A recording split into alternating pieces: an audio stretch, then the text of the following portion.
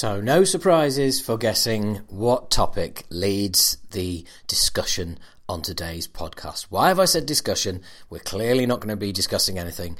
You're going to be listening to me. You have no choice, but that is what you've tuned in for. Let's keep it retro. And I thought it being such a momentous last month, specifically for drummers, that I was going to forsake the usual me being a dickhead at the beginning of the podcast, telling you what I do and all the rest of it. And you know about all that by now. And if you don't, and this is the first time you've listened to the podcast, you can go and listen to any single one of the 102 others. Yeah, that's right. Gone over 100. Didn't even know. None of this, it's a 100th podcast, let's get a special guest on. None of that bullshit here, okay? But it's been an immense month for all the wrong reasons in metal, but specifically drummers in metal. Obviously, for those of you that don't know, please tell me that there's not one person listening to you that doesn't know. But in case you didn't know, the little clip you heard up front there, that is YYZ by Rush. It's called YYZ because they call it YYZ, and I'm not going to be a fucking cock and call it YYZ just because that's how we say it in this country. One of the most awesome instrumentals, probably my favourite instrumental of all time, and that includes Orion and Call of Cthulhu. It is just simply...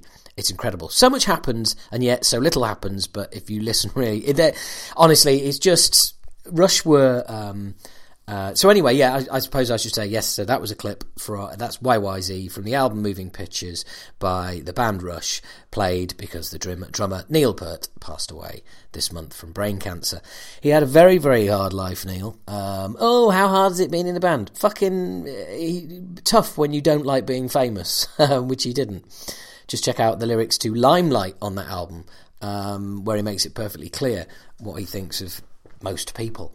But he had suffered a great deal of loss in his life, and if I've got the timeline right, he finally retired from Rush, and that was it. And they were like, yeah, okay, we're done. And he finally his life was his own, and 6 months later he was diagnosed with brain cancer.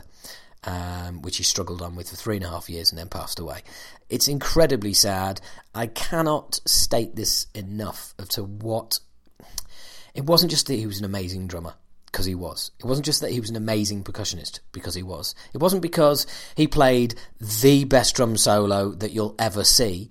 And let's face it, drum solos, pretty much for drummers, right? Time to go to the toilet, do anything other than stand and watch. Not at a Rush show.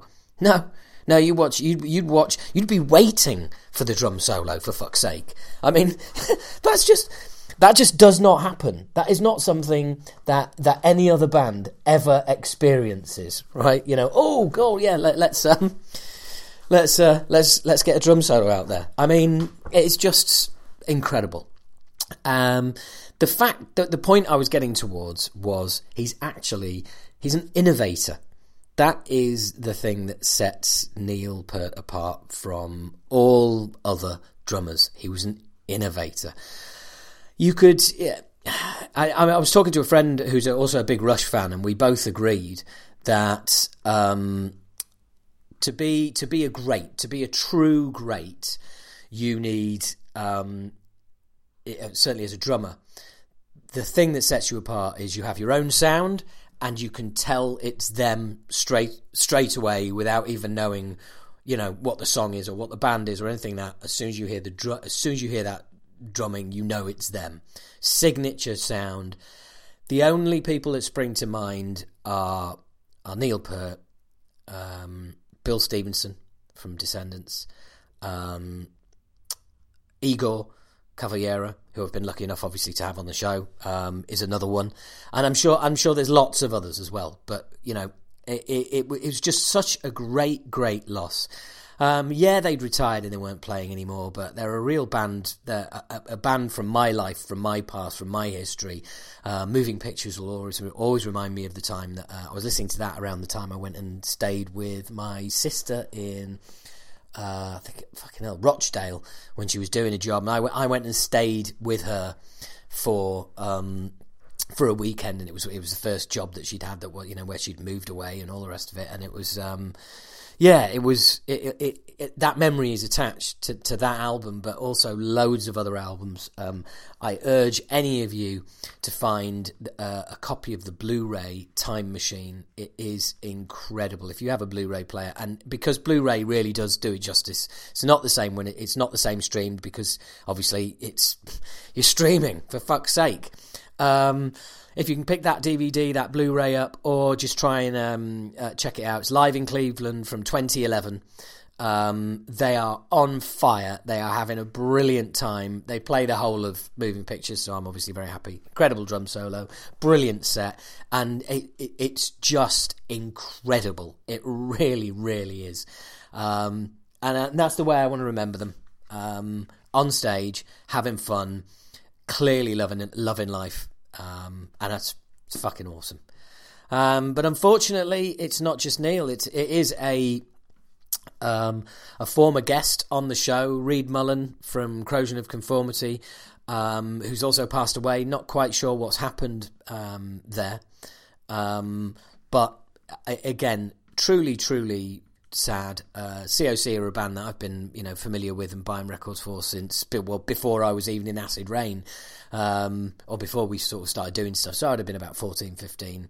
And what a great band. What an absolutely great band. For me, their greatest work is the album Blind, which I know is kind of weird because it seems to be a forgotten album. And again, Reed Mullen's drumming on that album is sublime. Utterly, utterly sublime. And I remember interviewing him as well, and I don't know if it was actually in the interview or not, but we had a discussion about Bill Stevenson from Descendants, and he was like, "Oh my God, he's a god. I don't know how he does it." And he was just such a lovely guy, and at the time, the only member who was actually around saying, "Yeah, hey, I'll put my hand up, I'll do interviews," which is really cool. Really, really cool, and a really nice guy. I got to spend sort of 40 minutes in his company, and I'll always treasure those moments.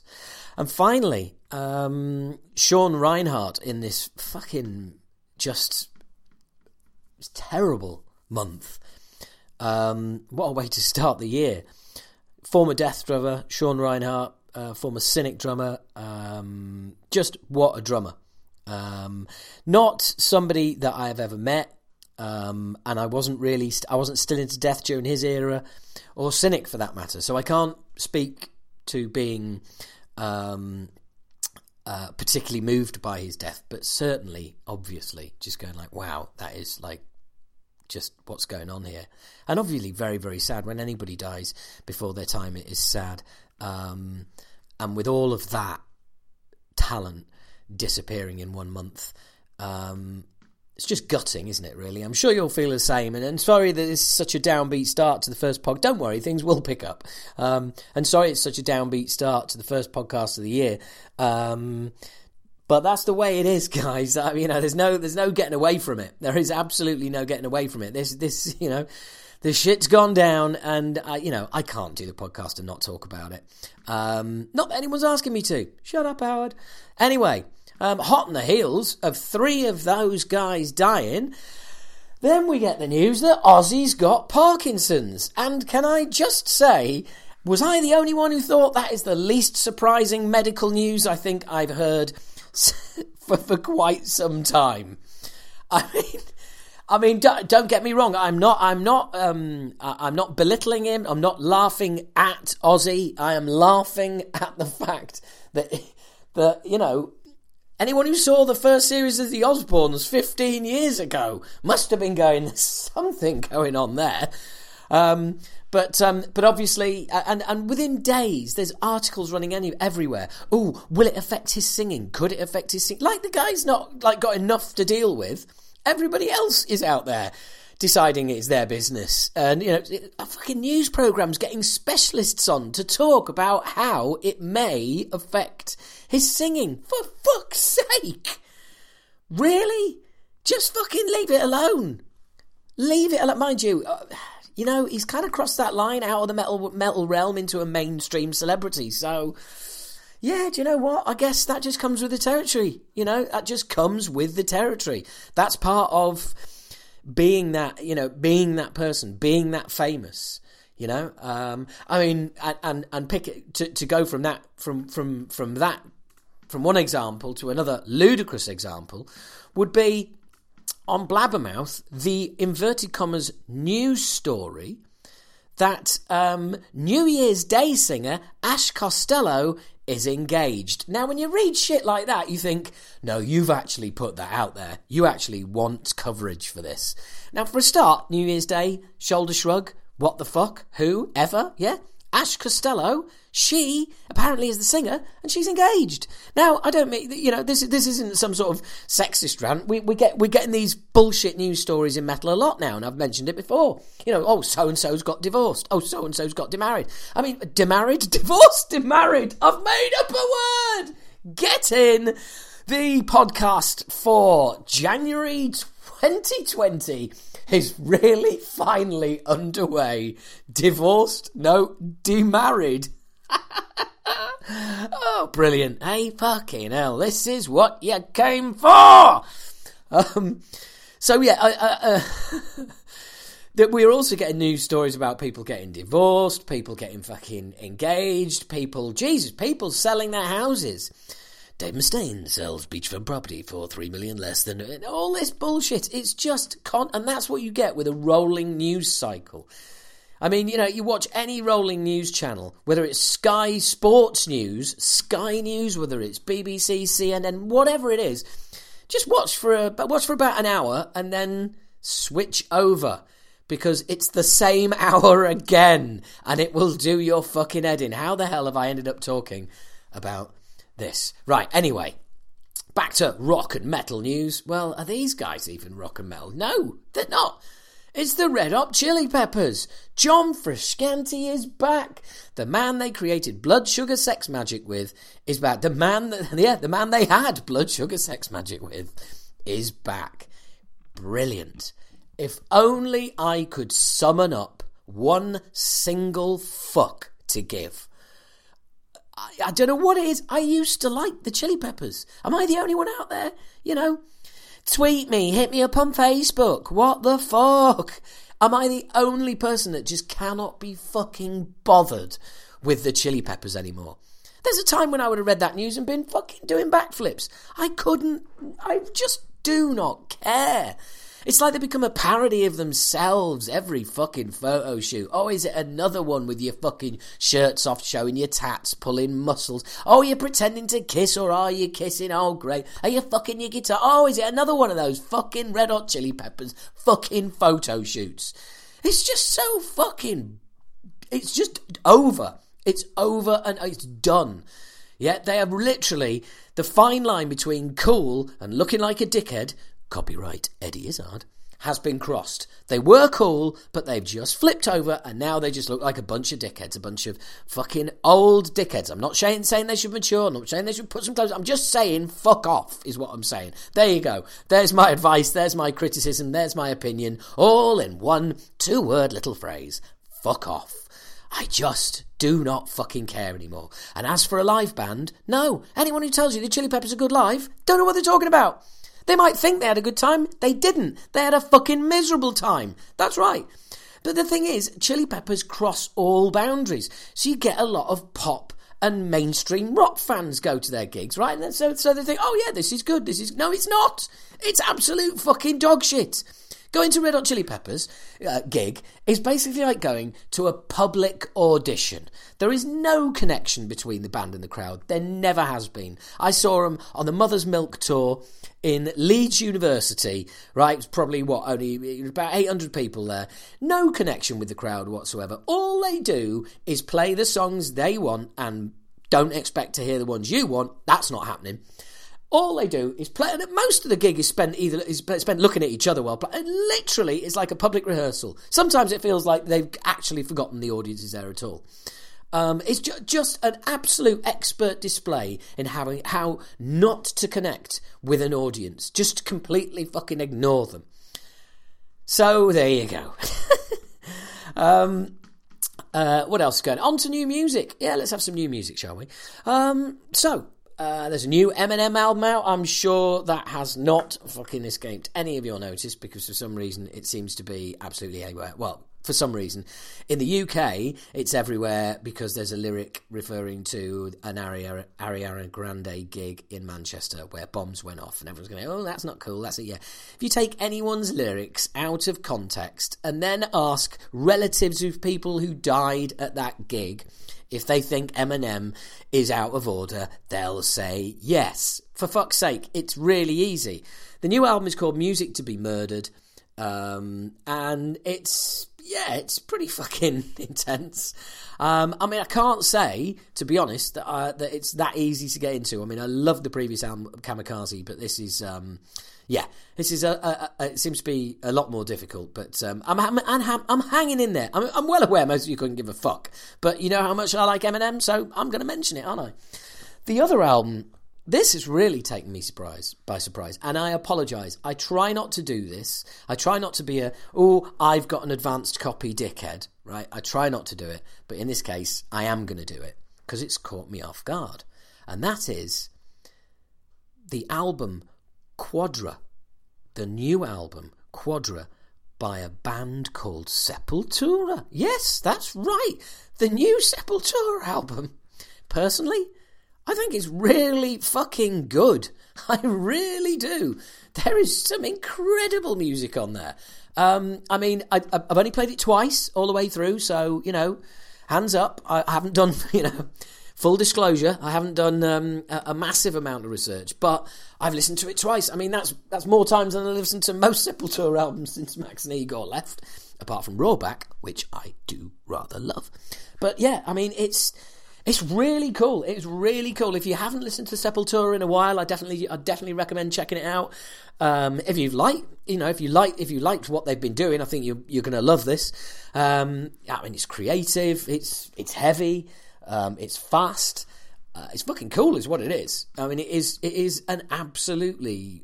Well, I was going to go overboard there. I'm not going to go overboard, guys. Check it out. See what you think. The same I can't really say for Phil Demmel's new single, the Permanent Decay, which is going to be available actually the day this podcast comes out, the Friday this podcast comes out, which is on the 31st. So and to be honest, he has come out with a name for which all of his music's going to be released under, and I can't remember it, and I haven't made a note of it. And as usual, you will all be thinking, well, that's just par for the course, Howard. That's how you roll, isn't it? And to be honest, you're right. It is. So I'll tell you what. I'll have a look for that. I will have a dig around for that, and I will get back to you on that one. But in the meantime, hey, let's have an interview. Who's going to be the first interview of the year? Well, it's my mate, isn't it? Absolutely. I can't believe it's taken 5 years. 5 fucking years I've been doing this. 5 years to get my mate Tony Dolan on the podcast. It's unbelievable. It really is. In fact, he came to see me with his young lady in Leicester, and I saw him afterwards. I had a right old chat with him. I was like out back. I can't remember what it was, but Mark was like, "Oh, Tony wants to say hello," because obviously that's Mark Jackson, Acid Rain drummer, used to be in Empires of Evil with Tony. So yeah, he's like, "Oh," and we had a chat and a laugh, and I'm sure I probably fucking tweeted the picture of the two of us out. And he said, "Oh, and I don't know." I said, "Fucking hell, I've got to get you on the podcast." So anyway, look, that's a really long, stumbly, shit bastard way of getting to the point. And the point is that here he is, my mate, Tony Dolan, finally on Talking Bollocks. Get in. Here we go. Right, this time we're cooking with gas. Right, I'm ready. How are you, man? I'm very well. How are you, my love? I am very well, mate. I'm very well. It's very good seeing you in Leicester. That was a bit of a surprise. I didn't know you were coming. Yeah, well, the new stuff sounded so good, I couldn't help coming. I didn't mean to come in the middle of the pit. That was the only thing. I meant to. Normally, I go to the toilet, I come in the toilet, and then I come back. I'm all fresh and ready to stage dive. But you guys were so good at everything, it just made me come where I was. Yeah, we have that effect on people. That's very kind. I know. I saw that. Yeah. No, it's brilliant.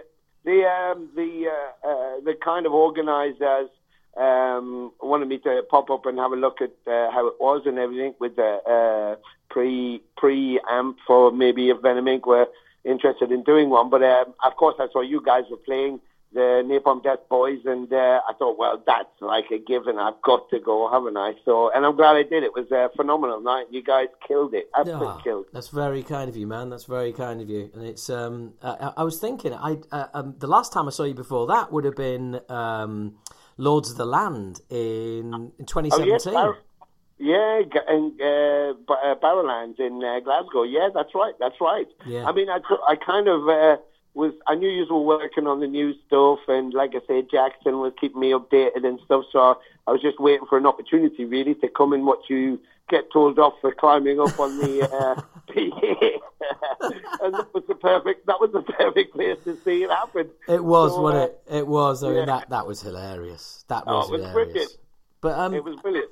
It's the thing is, it's like, you know, people might think, right, okay, so, you know, Howard's got Tony Dolan of Venom Inc. on.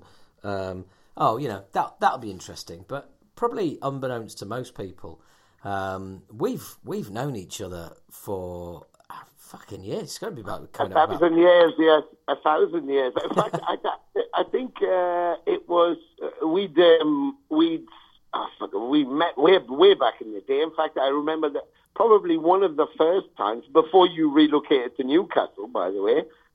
Which I think you did at a point. But before that, we did a thing. Was it for Kerrang where we did a paintball in Kilburn? Yeah, it was Acid Rain versus Venom, and we all went down there and shot the shit out of each other, and it hurt. It was fucking mental, if I remember rightly, and I know I do. It was in a burnt out cinema. That's right. Yeah, an old cinema in Kilburn, and we had to rescue a flag from a superhero, and I remember in particular, the spread was amazing in the mag. I'm sure it was Kerrang or was it Raw or Metal Hammer? It was something like that. One of them. Whatever. Yes, exactly. But I remember we would all get nailed by the sharpshooters. There were two guys who obviously were the resident sharpshooters, and they were fucking so accurate. So while we were all fumbling around with paintballs splattering everywhere, trying to hit each other, these guys were just picking us off whenever they wanted to. But it was a great day. I remember you had to, like, that one team had to get the flag onto the stage, and one team had to get the flag into the projection room. That's right. And I remember, I still remember one of the guys there, one of the instructors. He looked a bit like Jamie Oliver, actually. And that's right, he did, yeah. Yeah, and I remember him saying, because I think there was other bands there as well. I think Tiger Tails might have been there, Dogs D'Amour might have been there. I don't know, you know. It was all around that era, and I just remember the instructor got. I think we might have been on the same team, actually. I think we were, yeah. Me, you, Al, someone else, and I remember him talking to us. And he goes, "I'm really happy I've got you lot." And I go, and I just said, like, why? And he goes, Northerners, you lot are hard as fuck. You don't care.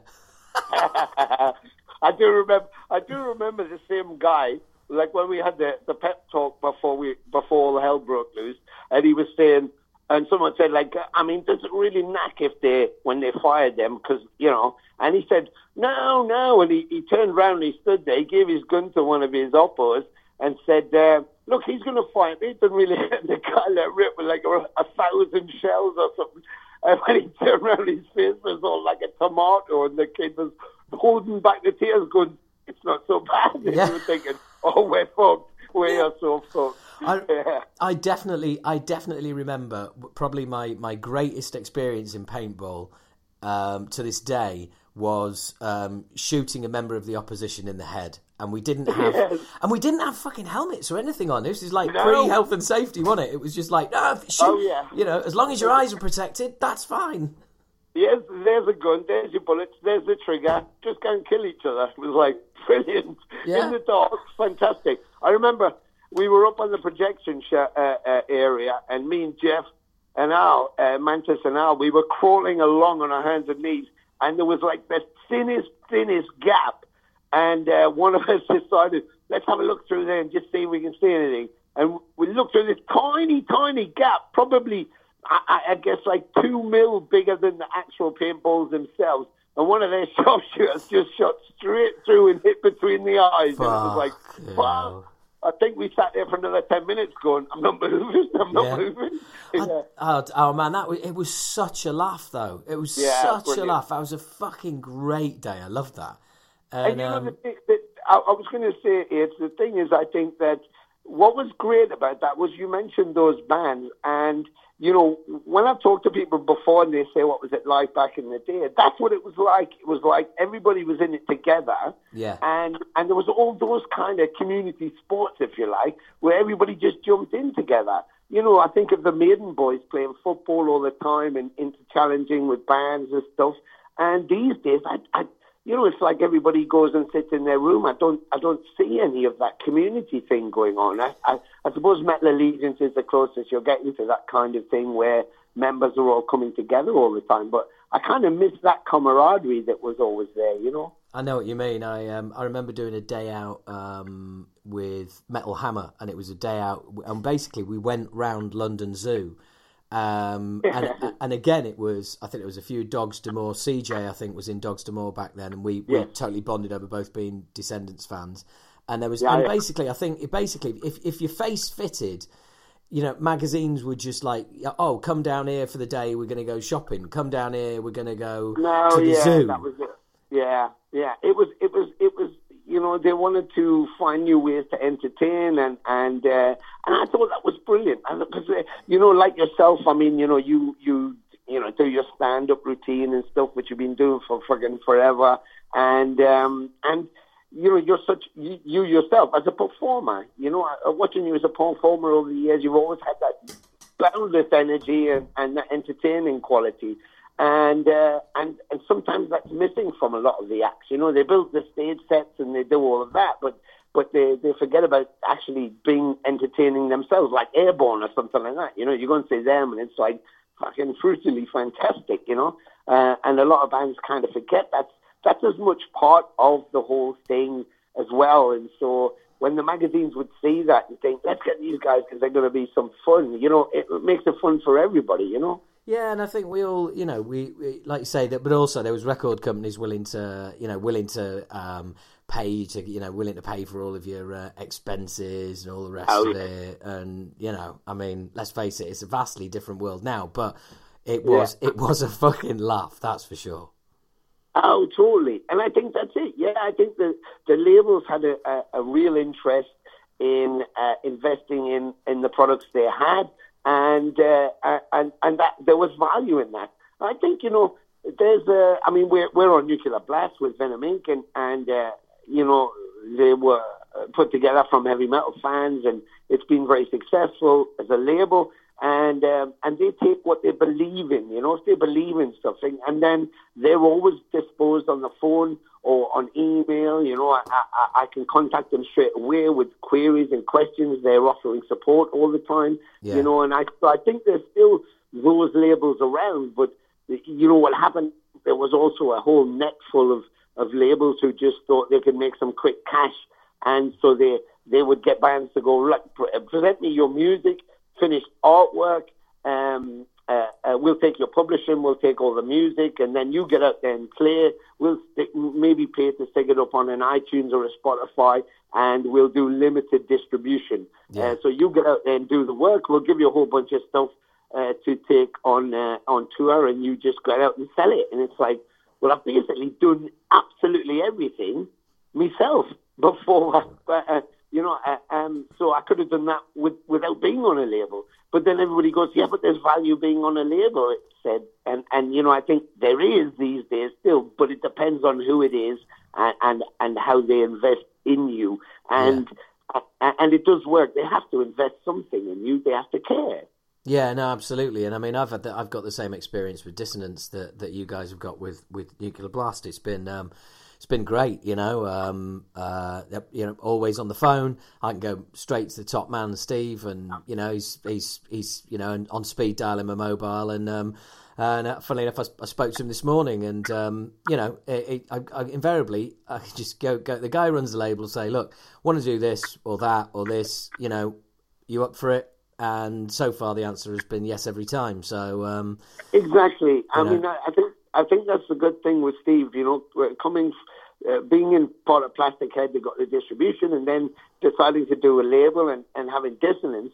That he actually gives a shit about what he's doing, and that makes a big, big difference. When you're not just trying to count dollars and sit back and leave it to just occur. Because the bands are out touring, when you actually are looking for opportunities, that's where it counts. And to be fair, I'd say it's my thing over the years has been mainly about the publishing rather than the actual labels themselves, because no label's perfect and everybody's on a learn, and if you're a younger label and you're less established, you're feeling the ground and you're trying to find everything you need to make your label work as well or better than the other labels.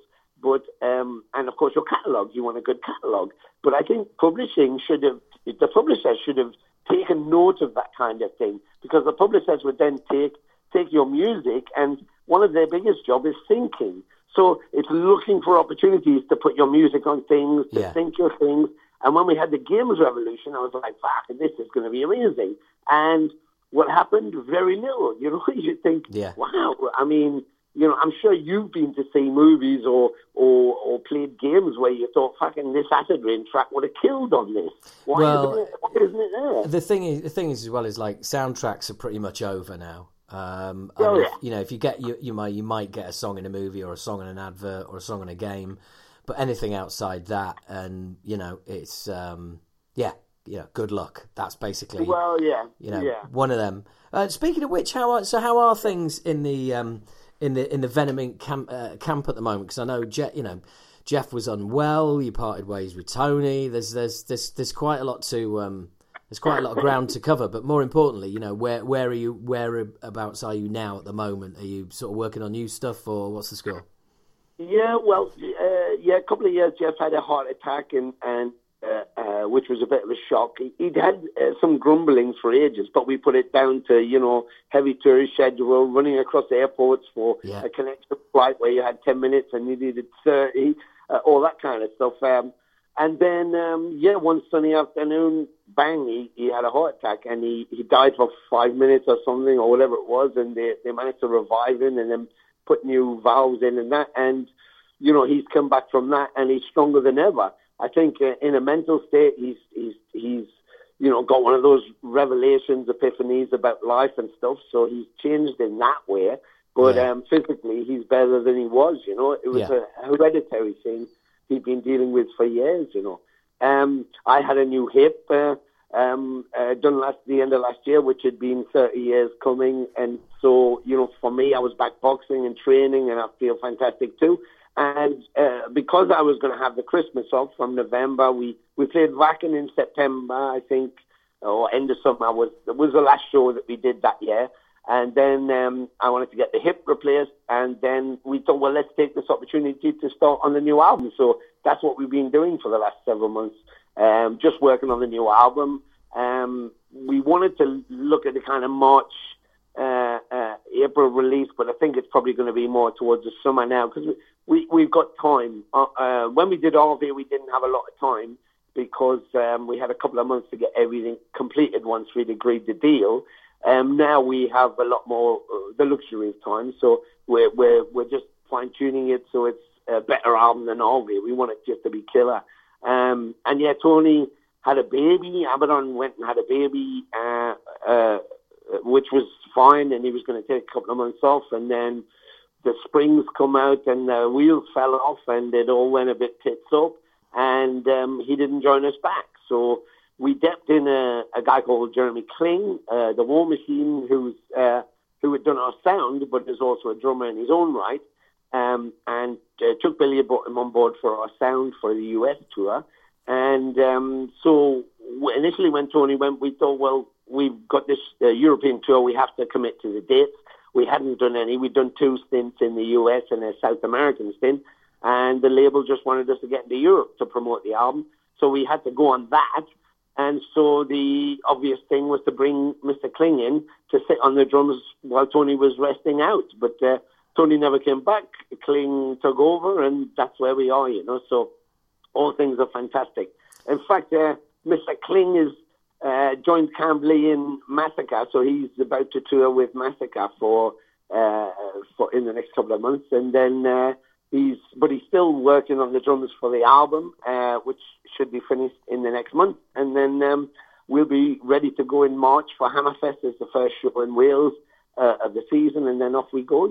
Wow, right. So I like, but you've done exactly what I try and do in that situation as well.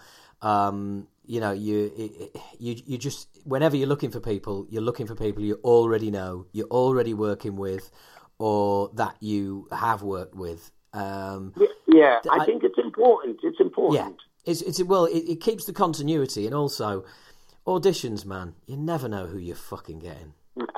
No, and I know so many fantastic musicians.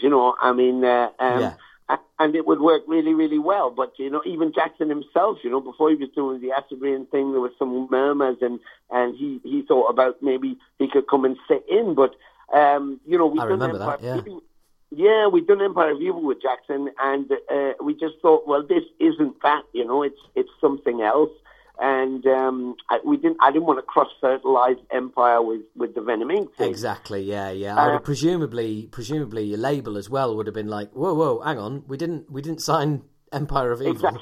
Exactly. And of course the thing is that if I'd taken, there was several drummers, Rick Charion from Exciter and Tom from Exodus, and so there was people that we could get to do it. But I thought, I didn't really want to pick.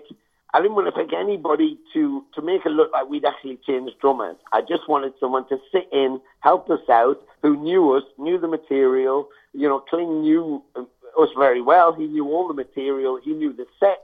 So it was a simple foregone conclusion. We all got on really, really well, and he could sit in, play the set, and then we'd go back to Plan A. But of course, we never got that far, and. It is what it is, I guess, the politics of being in a band has always been there, and personalities are important, but I can't, I'm too old, I'm going to be 56, and I made a decision 10 years ago when Jeff asked me to do some music again, because I've been doing bits and pieces, but I hadn't been doing a band. Yeah. And I said, okay, well, there's 2 things we have to do. One is we have to do it until we die. He's already done the death thing, bastard. But, my turn next. But I said, there's no more putting your guitar under the bed. This is what we're going to do. This is who we are. So I said, but we have to give everything we've got for the rest of the time that we can. Yeah. And also no politics. I don't want any politics. I don't want any bitch slapping. I don't want any, we just do it, and we all love doing it, and that's why we're there. And the minute that all of that started with Abaddon, the behind the back, trying double dealing, I mean, there's too much to go into, and it's not for everybody to know, I guess, really. But we were almost on dissonance because Abaddon had tried to do a deal with Steve, but it was behind my back, unfortunately. I was working on the Nuclear Blast deal. Right. So I was like, what the fuck's going on here?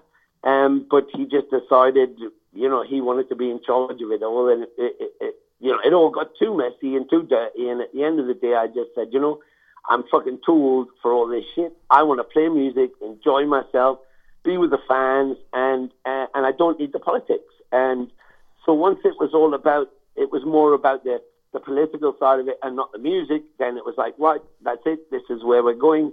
You're in or you're out, and that's it. He was out. So fair enough if that's what you want to do. But I just think, since yourself included, since we were young guys, we've been doing this. And we're not young guys anymore, but we still have that lust for life. We still have that lust for what we're doing. And, we new song today, and it could be 30 years ago we wrote a new song, and I feel exactly the same. Excited. I want to get out there and play it. I want people to hear it, and I want to get on stage. And I want to keep that. That's the most important thing, because when you're on stage, I watch you too. When you're on stage and you smile, everybody's smiling back at you. Yes. And that's what you're translating, and that's what it's about at the end of the day. Yeah. If you make money doing it, great. But just be honest and just go out and have a good time and let the audience have a good time with you. They do whatever day jobs they do, the same as like you and me. When we go and watch a movie or we go to a show, we just want to let go. I don't want to think about the crap that was happening through the day. I want to have a good time.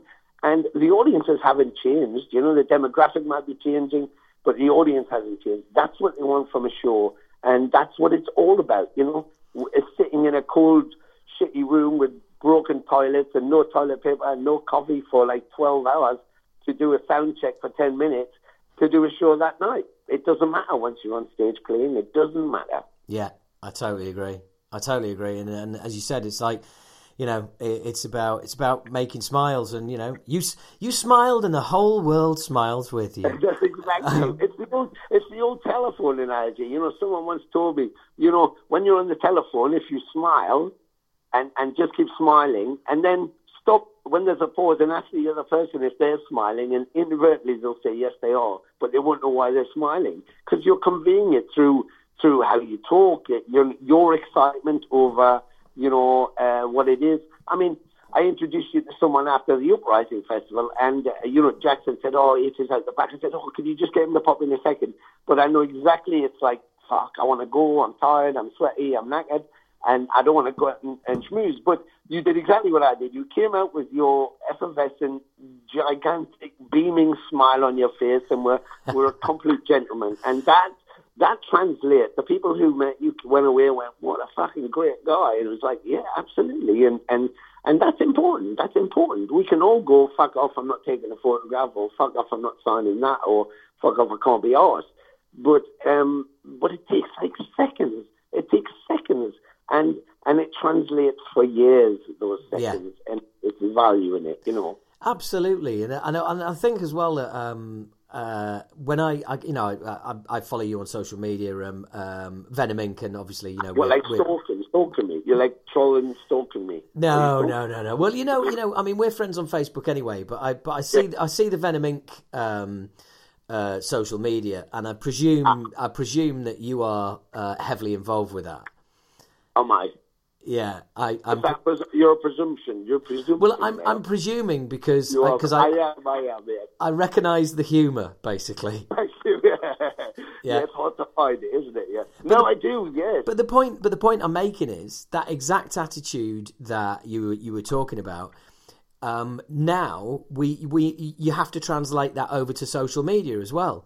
Because you know, I mean, today I posted this Friday fun thing, which is just like, you know, name two bands and see who thinks which one is best, and it's like people are going mental over it. It's got fuck all to do with Acid Rain, but it's about just like, do you know what I mean? Just you're trying to turn social media into something that is inclusive and that is fun. Yeah.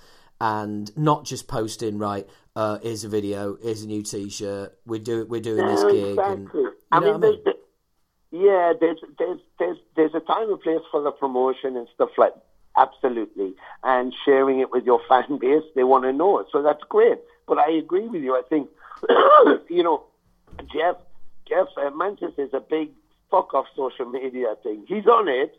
But he could be on it, and he could do a couple of things and post a couple of things and get 100 messages, and he won't open one of them because he's like, fuck that. I'm not talking to anybody. Because he's just like, and basically it comes down to the fact he hates typing, so he doesn't like to type. So it's like, fucking tip you ever answering these questions. So he kind of hides away. He's kind of shy. You know, Mr. Kling is very different. He's very effervescent, and he's always like, you know, lamping around and posting his stuff and promoting stuff. But for me, you know, when Jeff used to go, why do you fucking bother? You're talking to absolutely everybody. I mean, on my 2 pages, I got about 10,000. I got about another 5,000 waiting to come in. And so I'm going to have to do a third page. But then there's a Twitter and our Instagram and on our main page on Facebook. Plus, there's then fan pages, and I try to cover everyone I can. Yeah. And he's like, "But why all that time? Why are you doing that?"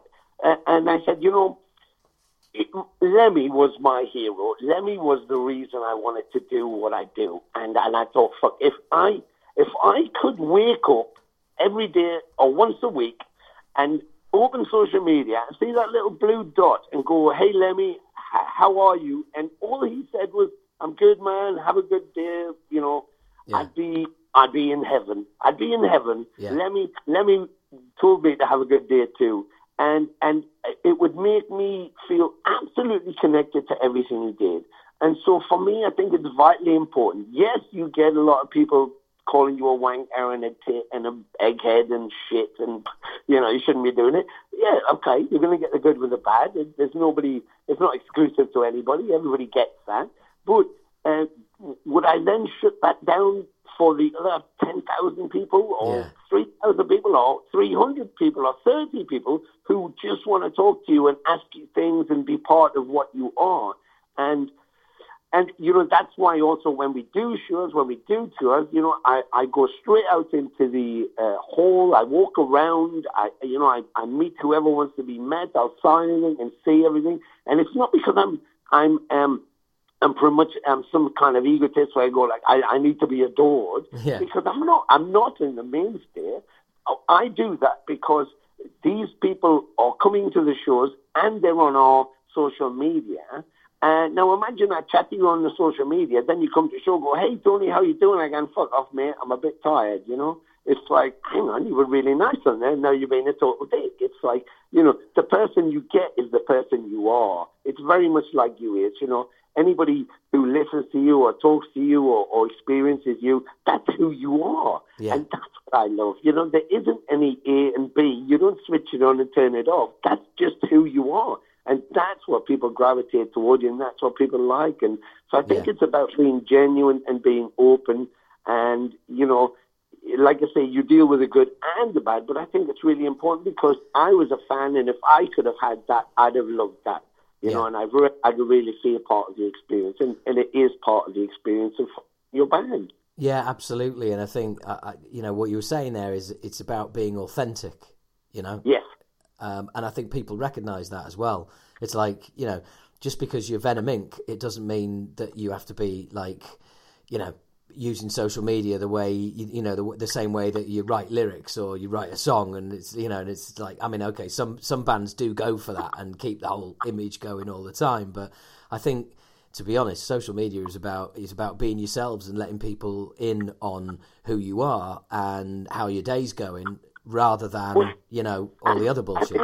Yeah, absolutely. I mean, first of all, it's called social. Yeah. Right. So it's interactive. You don't go to the pub and see all your mates in the pub, or see a load of people who like you in the pub and just go and hand them out flyers or a poster and then leave without speaking. You interact, you talk to them, and questions come up, but it's part of the interaction.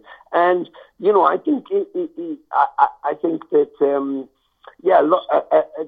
There's a way you can appear ignorant, and demean the fans, because the fans are the ones who invest in you. Without your fans, there's nothing. If you record your music and nobody goes to see you and nobody gives a shit, and so the minute that one person buys a T-shirt or buys an album or stands in front of you, then you've connected, and so that person becomes part of what you are, part of the experience, and they become very important. And so it's not about manipulating anybody. It's not about thinking you're better than anybody. It's about experiencing the thing together, and that's what's great. People get excited about recording their new albums and putting their albums out, promoting their albums. Why? Because you want to go and play the songs in front of people. So, those people who all just paid to come and see you and all just bought the album and all want you to sign stuff and are wearing your shirts, they're important. They're important, So part of the job, is not being untouchable. It's about the communication and standing signing as many shirts as they want signed or as many albums as they want signed or taking a shitload of photographs after the show. Yes, you'll be limited for time. So yes, you might not get to anybody, but to everybody. But that is part of it. That is part of it. Yeah. It's what I tried to convey to my guys was like, if we turn up at a venue at 10 o'clock in the morning or whatever it is, and then we're going to sound check about 3, 4, 5 o'clock, and then we do a half hour, then we go for some supper, then we go back and get ready for the show, and then we play the show for an hour and a half or 2 hours, you're actually then going to get feed or whatever else. You've been paid to work 2 hours a day. Yeah. I mean, I don't know anybody who would be pissed off at going to a job for 2 hours a day and still picking up the wages at the end of the week. So that being the case, there's an even greater appreciation for what you do for a living. And so if some people want to catch you out of scenario to talk to you or get an autograph or take a quick picture, I think they kind of have the right to do that, don't you? I think they kind of do. Yeah. But I'm like yourself, though, mate. That's a part of the job that I enjoy. I mean, why would you not enjoy meeting people who like your stuff and want to talk to you about it? I mean, it's like, well, as a fan, that's what I want to do with the bands and the musicians that I love. So it's great. In fact, what I love about where the kind of level that we're at is you get to have that interaction with fans, but then I also get to have a fan interaction with other bands. You know what I mean? It's a great place to be. Absolutely. I mean, I think for me, Lips from Anvil is probably one of the tops of my shops in that kind of way. Lips is Lips, and they've done amazing stuff, and they're still out there doing 1,000 tour dates every tour. And when he does festivals, he's gracious to the fans. He'll meet anybody who wants to meet him, and take photos and endlessly and whatever, and chat constantly. And then when he gets backstage at a festival and he sees any of the bands, these heroes and stuff, he turns into a 12-year-old guy again, just so excited and so happy and can't contain himself. And that is exactly what you just said. I underline that with Lips, but that's exactly me. The pleasure that you get is you get both sides of it. You get to be a fan, and the privilege of being on these festival shows and these dates and play with these amazing musicians and these heroes, and not just to you but to other fans, and you get to meet the fans as well. It's like, wow, what's not to like about that? Absolutely. And right, I'm now going to take a little bit of a left turn and go all the way back to the very, very first time I saw you on stage. And the very first time I saw you on stage, I hadn't signed a record deal yet, and you were in Atomcraft supporting Nuclear Assault at Sheffield University. Oh, shit, yes. That was a great tour. Fucking hell. How old are we? Oh, my God. Yeah, I remember. We that tour in particular, we did, I think, called The Longest Day at Hammersmith Odeon. It started off, and there was us, Nuclear Assault. We had Agent Steel, who were on tour, and Onslaught played on that. And I think it just released the Let There Be Rock or whatever it was. Didn't Agent Steel like fuck up or something, or not appear, or their set went like fucking apeshit? Am I misremembering?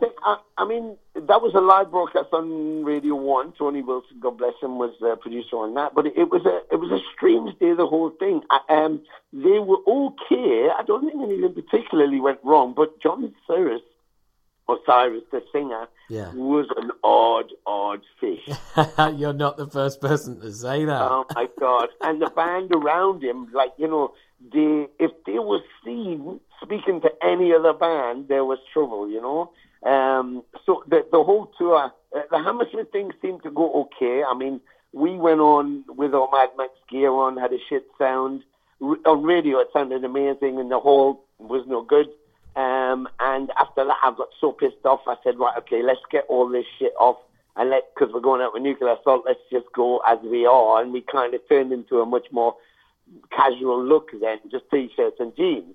But it worked really well. we through the whole tour. There was a couple of interesting moments, like the one where there was me, John Connolly, Dan Lilker, and somebody else on the bus, and the tour manager came on and said, "Who put battery acid? Car battery acid, okay? Who put car battery acid in John Stewart's shampoo because he just took a shower and he reckons he's burnt his scalp, and somebody filled his shampoo bottle with car battery acid."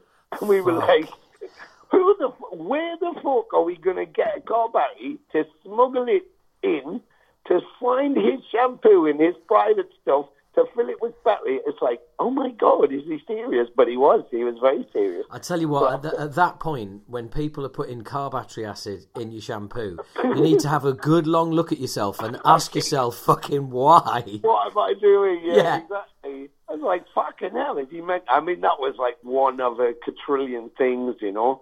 And his band, who were brilliant, fucking brilliant, but those guys would only speak to us like if there was nobody around to go, "Hey, how you doing?" Like as fast as they could, they go, "Hey, how you doing? How you been? How's the tour going?" Right, I got to go, and then they just fuck off. Because if they were seen, it was like, "What are you doing? Why are you talking to these people?" I mean, it was just a paranoia he had, but I mean, a great art. I got to say, I was very fond of the performance, but wow, some crazy stuff. But yeah, we continued with Nuclear Assault, and where Hammersmith had kicked off, and it was really bad for us. We ended up at Dingwalls in Camden, which was a fucking riot. So, but Nuclear Assault were great fun. John Connolly was such a wonderful, fun guy, like you. He just full of life and smiling all the time, and everything was brilliant. And Dan is like in Dan Lilker, fucking like an encyclopedia of underground. So there was always something new to discover. Glenn, the drummer, was the business head behind it, but what a fucking drummer he was, and easy to get on with. And then they had on guitar at that point Anthony Bramante. Yes, same lineup we toured with. Yes. And we were at Paradiso, playing Paradiso in Amsterdam. Right. This story will involve either one or many of Nuclear Assault getting very fucking stoned. Well, it was me and Anthony, yes. And Anthony had said he'd never been in there, and so he said, "Oh man, can we go and get some like special brownies or something?" Yeah, and I said, space cake. Yeah, so I took him to the Bulldog. I bought a box. The Bulldog, yeah. I bought a box of brownies, and he bought a box of brownies. I said, "What are you doing?" And he went, "I thought we were getting 2 boxes. That's one each." And I said, "One each? Fucking hell, if we don't want one each." So, but we walked out with 2 boxes of brownies. So he said, "Where should we go?" I said, "Let's just walk up. We'll sit at the canal. We're not far from the venue." Yeah. So we went sat there. 2 hours later, we were wandering around Amsterdam looking for metalheads because we didn't know where we were. We were so shit. And we were just giggling. We got back to the venue, and we were met by some enraged promoter and tour manager. What the fuck? And we were going, "I'm so sorry." He's going, "You both missed your sound checks." And we were like, "We don't know what we're doing. We're so fucked up." And they were like, "Get in there." It was like 2 kids. We sat in the corner, like being really told off by everybody. Oh man, I had the same experience. I had the same experience with Anthony and Dan. Me, Anthony, and Dan supposed to go and do Dutch radio show, and all 3 of us were absolutely out of our boxes. And Anthony was so off his tits that they wouldn't let him in the studio. So it's me and Dan answering questions and it was one of those studios, right? And so basically what happened was we were sat in there, Anthony and me and Dan were sat in there answering questions, and we had the presenter in front of us, but behind him was a big window and through to the other side with the production team the other side. Yeah. And Anthony behind the production team doing every single thing he could do to fucking crack us up. And he was doing a lot. He was like pretending to swim. He was like just doing all sorts of stuff. Then he was coming up to like the porthole on the studio door. And he was just pressing his face against that. And honestly, we both cracked like 3 or 4 times. It was just ridiculous. Yeah. Oh, my God. Oh, man, they were so much fun to tour with. They really were. They were just brilliant, and that whole tour. But I remember those. We played Bradford and Leeds. university dates were fucking off the map. They were just great. They were just great. That whole tour was such a joy. You know, sometimes when you think back, there's some highlights, and that was absolutely one of the highlights. You know, I mean, you know, I remember we went out with, as Atomkraft, we went out with Venom and Exodus, and it was Exodus' first tour outside of the US. We went into Italy and travelled all the way through, and we ended up playing in Denmark, I think, or wherever wherever Flim and Rasmussen is, Denmark. We were there, and they were doing the Master of Puppets album. And I remember we got to the venue, and we were at Atomkraft, and I was in the venue. The techs were all doing setting stuff up, and some guy come walking around with these like raffle tickets, started handing them out to everybody. Missed me completely. So I said to the drum tech, I said, "Go, what's that?" And he went, "Oh, I don't know, mate. I think it's a meal ticket." So I was like, "Oh." So I followed this guy up into the foyer, and I went, "Oh, excuse me." I said, "Yeah, hi, I am Tony from Atomkraft." I said, "I didn't get one of your tickets." He went, "The meal tickets." I went, "Yeah, we didn't get any." He went, "Fuck you." I was like, "Sorry?" And he went, "You're not getting any meal tickets." I went, "Why are we not getting meal tickets? There's only 3 of us." And he went, "I couldn't give a fuck." And he said, "You're not getting them from what it says, that none for yous." I was like, "Why? What have we done?" He went, "I don't care what you've done. Nobody cares about you." And I was like, "Nobody cares?" I was like, "All right, fuck you then." He was like, "Yeah, fuck you too." I said, "Okay." So I went back on the bus. I said to the guys, Jed and Rob, I said, "We're not playing this show." He said, "What?" I said, "We're not playing this show." So I told them the story. And they were like, "Oh, we should still play." I said, "No, fuck them." I said, "I only want a fucking sandwich." I said, "No way. I'm not playing. We're not getting paid for this shit anyway." So that was it.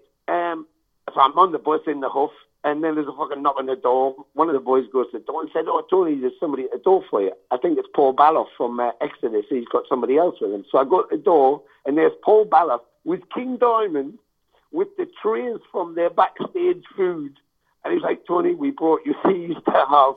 I went, "Fuck off, I don't want to eat anything. I'm in a bad mood." They were going, "But we brought you these." I went, "All right, thanks very much." I took them and I shut the door. And then about half an hour later, now the venue's getting full and it's all happening. And people are still going, we should play. And I'm like, "No, fuck it. You know, being a typical youth going, fuck this, it's on principle. I have been disrespected. Yeah, exactly. I'm like, "No, it's wrong. We only want a fucking drink and a sandwich." So another knock on the door. Tony, somebody's at the door. I went, "For fuck's sake, who is it now?" So I go to the door, and it's only Metallica and Paul. And he go, "Look, the boys have come down just to say hello." I said, "You all right, man?" I said, we're not playing. And I shut the door again. And I remember one of the guys went, "Who was that?" I went, "Metallica." And they're like, "Fucking Metallica." I'm like, "Yeah, well, they're in the venue if you want to go in." And he's like, "You're going to come in and say hi?" I went, "No, I'm not going to go in and say fucking hi. I want a fucking sandwich." You know, it's just mental. And yet, after all that time and all that kind of stuff, 2 years ago, we were doing America and as Venom Inc., and we're going to San Francisco. We're playing some club there, and a guy called Brian Wu, who did a magazine called Whiplash, which came out of the Bay Area, and we featured in it. So did Metallica, Megadeth, Raven, and Venom, and Atomkraft. And he contacted me and he said, "Hey, Tony, I don't know if you remember me, Brian from Whiplash." I was like, "Fucking hell, oh my God, that was like 1981. I said, "Yes, of course." And he said, "Well, you're playing this club in San Francisco, so I'm going to come down tonight." I was like, "Oh my God." He said, "Yeah, it'd be great to hook up." I said, "Yeah, we have to. You must come." And he said, "Is it okay if I put a +1 because I've got a friend coming down?" I said, "Yes, you can." I said, "You know what's really good?" I said, "It's my birthday." He was like, "Oh my God, is it?" I said, "Yeah, it's my birthday, so we're playing on my birthday." Anyway, we go down to the club and you know, there we are, doing all our thing, we're playing. The support band guitarist comes backstage and he went, "Holy fuck, you know who's in the balcony upstairs?" I went, "Yeah, it's a guy called Brian Wu, journalist. He used to run fan clubs and stuff for everybody. And yeah, he's a friend of mine." He went, "Yeah, but he's got a friend with him." I said, "Yeah, I know. He said he was bringing a friend." He went, "You know who his friend is?" I went, "No, James Hetfield." I was like, "Get fucked." So we play the show. James apparently just plays air guitar and air drums throughout the whole thing. Comes back and meets us backstage afterwards. And I swear to God, it was like the next day I'd seen him. It was like the next day. He was just said he loved it. It was a great show. He's a fan, and it was brilliant. And it was just like having your friend there. But you think all of those years had just disappeared and didn't exist. You know, we were just laughing and joking with the boys. And it was wonderful. It was wonderful, and that to me, you know, shows the genuineness of the band, regardless of anything you hear or see around it, you know. Yeah.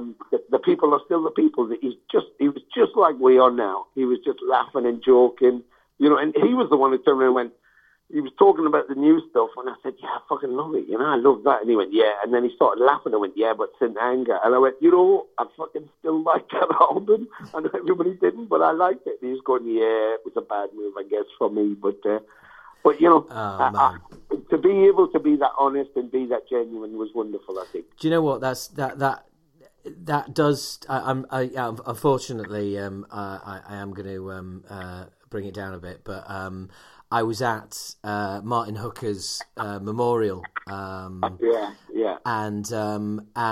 who should have a personal message read out? None other than Lars, and apparently he was desperate to get over for it, but schedules meant that he couldn't get over for it. But it was a really, really heartfelt message as well. You know, it wasn't just the usual stuff you see on social media. It was really heartfelt, and you know, I think and you know, well, I heard stories about when they were inducted in the Rock Hall of Fame as well. A lot of people that I know went out there, that they paid for them all to go out there and and have a party with them and all the rest of it. So clearly, you know, really, really genuine, and you know, this, you know, it's easy to be cynical when bands are as big as Metallica, but ultimately it's still just, you know, four guys making a fucking racket. Yeah, I mean, you know, you can throw stones at the greenhouse, but you know, it looks Some Kind of Monster was an open wound kind of thing, and whether they should have done it or shouldn't have done it or whatever else, it give you an insight into just four guys, you know, and their roles or non-roles in the band.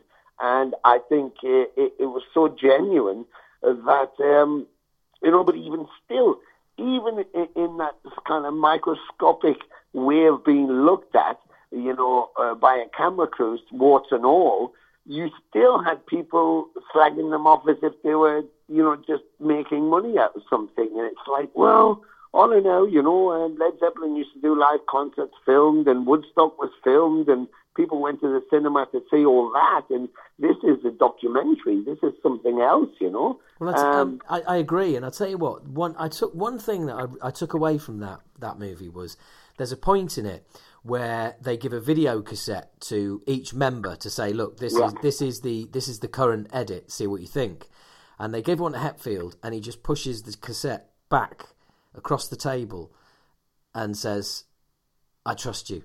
I don't need to see that. And I just thought, fucking hell. Next time I'm getting fucking really annoying with somebody about a mix or something like that, do you know what I mean? I'm going to go, do you know what? I'm going to discover my inner Hetfield and just push it across and go, do you know what? I trust you. You know what you're doing. That's it.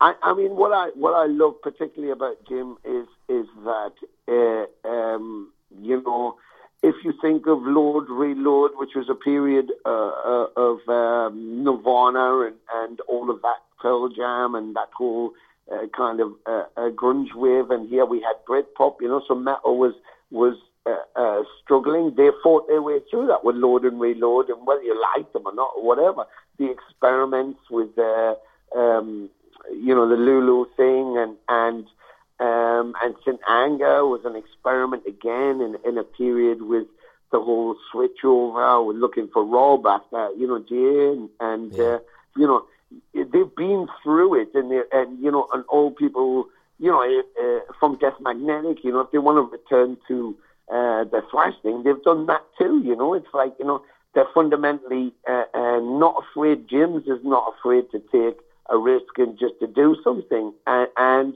believe in it, you know. And so that was kind of my reasoning behind, you know, any excusings of points of order where they might not have been the best moments of Metallica if you're looking at Marshall Puppets and Justice or whatever.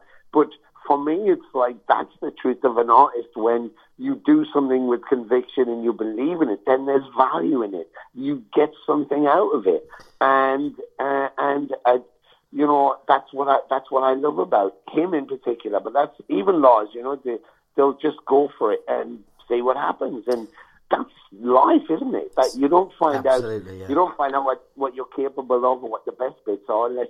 You know, you can go and sit in a restaurant in Osaka in Japan with a fucking table 16 foot long full of seafood that you can't even pronounce, you don't even know, you don't even recognize.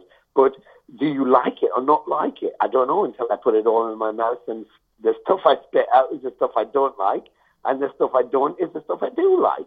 And that's what life is like. You've got to experiment and take the people on the journey with you. And if they don't like it, okay, well, then you can improve on it. But, you know, you'll never know until you test yourself. And that's what I love about them. It's something I've always tried to do for myself.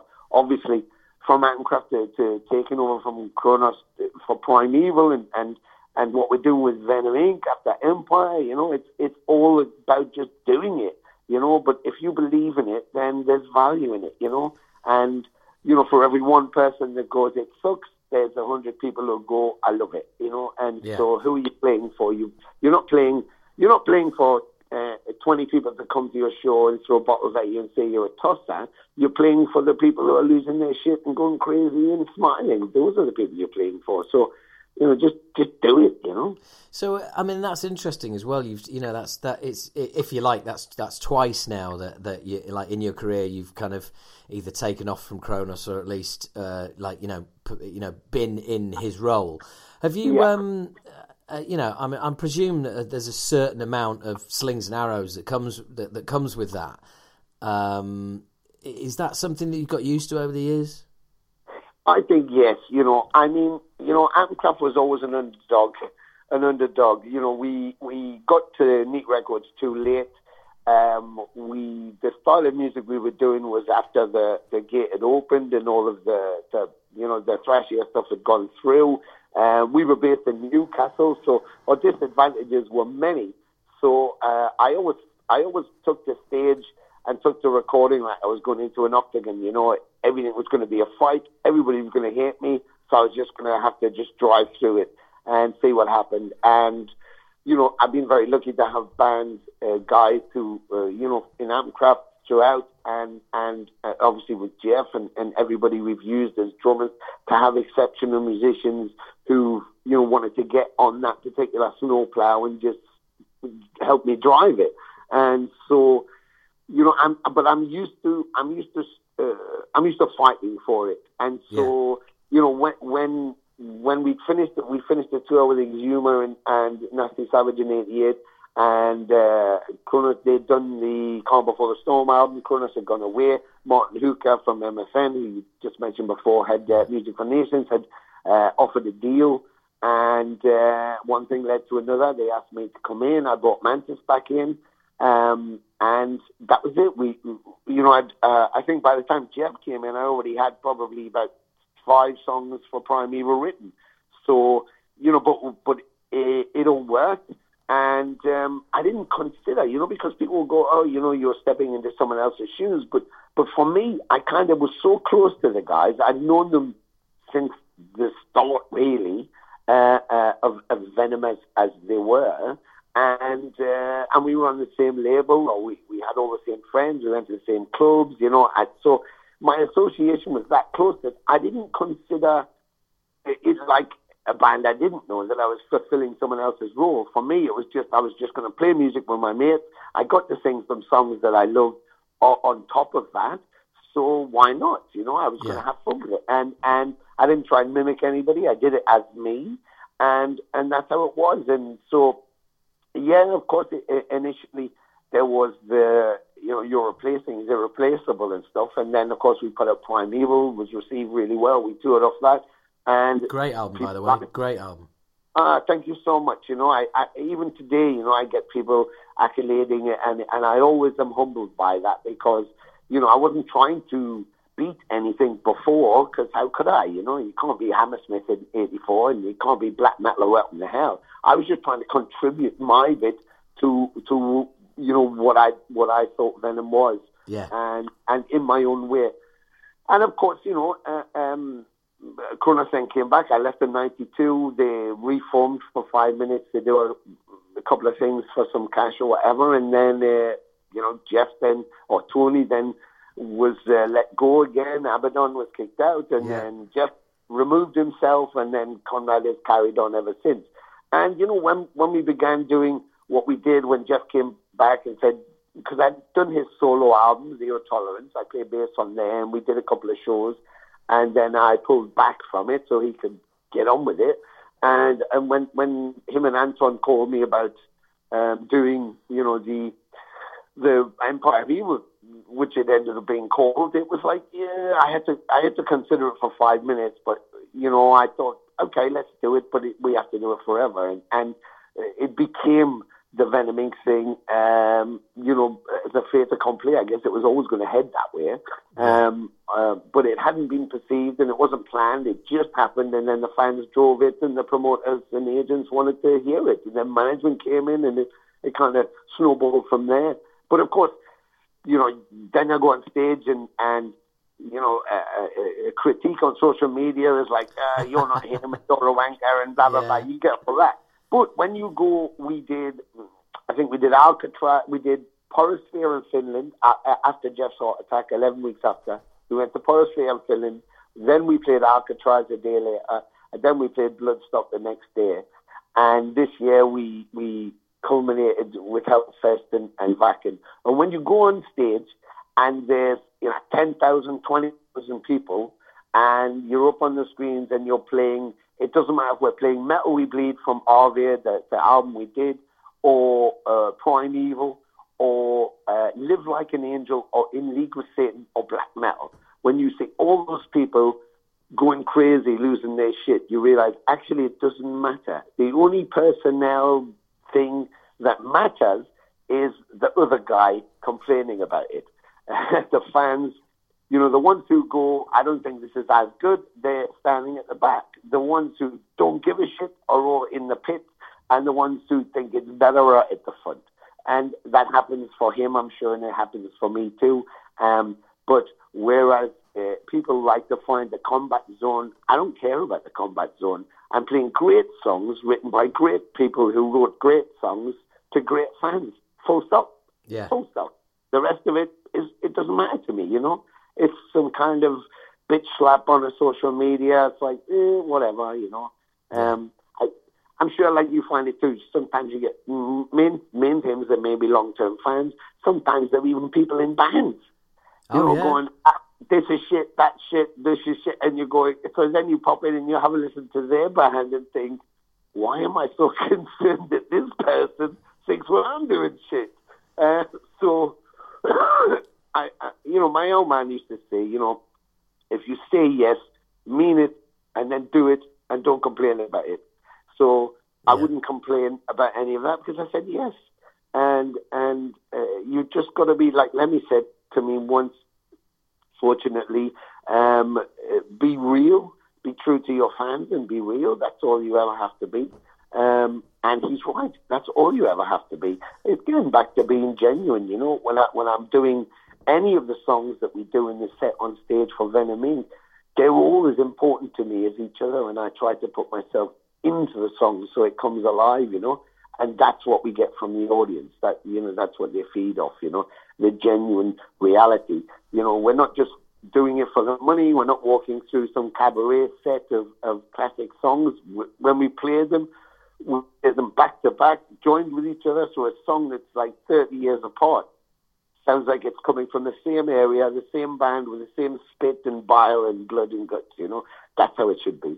Absolutely, man, and that is an awesome sort of positive message to end on. And I say end on because I've got some questions from subscribers now, but that's for a different part of the podcast. But for now, Tony, thank you so much. It was an absolute pleasure. You're a pleasure, Acid Rain, of course, the boys, and it's always a pleasure being around you, but seeing you perform yourself and getting the opportunity to talk to you on here. Fantastic. Thank you so much. It was an absolute joy. My pleasure, mate. There you go. As previously mentioned, I cannot believe it's taken that long to get Tony on the podcast, and I'm definitely going to get him back on when the new album comes out, and Jeff as well. Jeff's the same. I mean, I've known Tony. He's one of my oldest friends in the world of rock, and I can't believe it's taken me so long to get him on. That's completely fucking out of order, frankly, and I should be scolded for it. And at that point, my mic, the lead fell out of my mic because I haven't twisted it round properly like I normally do, like a fucking dick. And the weird thing is, I was just about to tell you what an absolute fucking nightmare I have had trying to put that little bit of YYZ by Rush on the front of the podcast. It has taken me half an hour. I've been through leads. I've been through all sorts of fucking shit. But it got done, okay? Now, you might not... Oh, and by the way, the name of Phil Demmel's thing is going to be Echoes of Reckoning. The song, The Permanent Decay, drops today, if you're listening, today, on the 31st of January 2020. Anyway, another topic to discuss with y'all is it does affect the podcast because it affects me, and my apologies for going on about this if you've been following social media or anything else. I think I've mentioned to you before, I mentioned in interviews that a couple of years ago, well, not a couple of years ago, but I was, in July 2018, I finally managed to get referred for an ADHD diagnosis. I won't say adult ADHD because there's no such thing and it fucking annoys me. And don't be throwing another A in the acronym. AAHD, that's fucking impossible to say. AADHD. I obviously need to get it right as well. That's a classic example right there. So, yeah, I got referred, and in February 2019, I got the diagnosis I did have ADHD. Which I prefer the term undiagnosed since a child, because, you know, there's no such thing as adult ADHD. It's not adult onset. There's no such thing. You've had it all your life. And anyway, it's taken me 11 months to get back to that very same hospital and get some medication. So this month I was put on medication. I'm on the lowest dose, and it's definitely helped. It's rounded the H of the H in the ADHD down, definitely. Who would have thought that back in the day I thought H stood for Howard. Apparently it stood for hyperactivity. But this is absolute classic. This really is. Today is the first day since I started medication that I have forgotten to take my meds. So there you go. Oh, shut up. So yeah, it's a little bit ridiculous, but you know, these things happen. But yeah, I will get myself sorted. I will be on meds next time, I promise. But I just really wanted to mention it because it's a big thing in my life. It's definitely helped with my trains of thought. There's still going to be tangents about and stuff like that.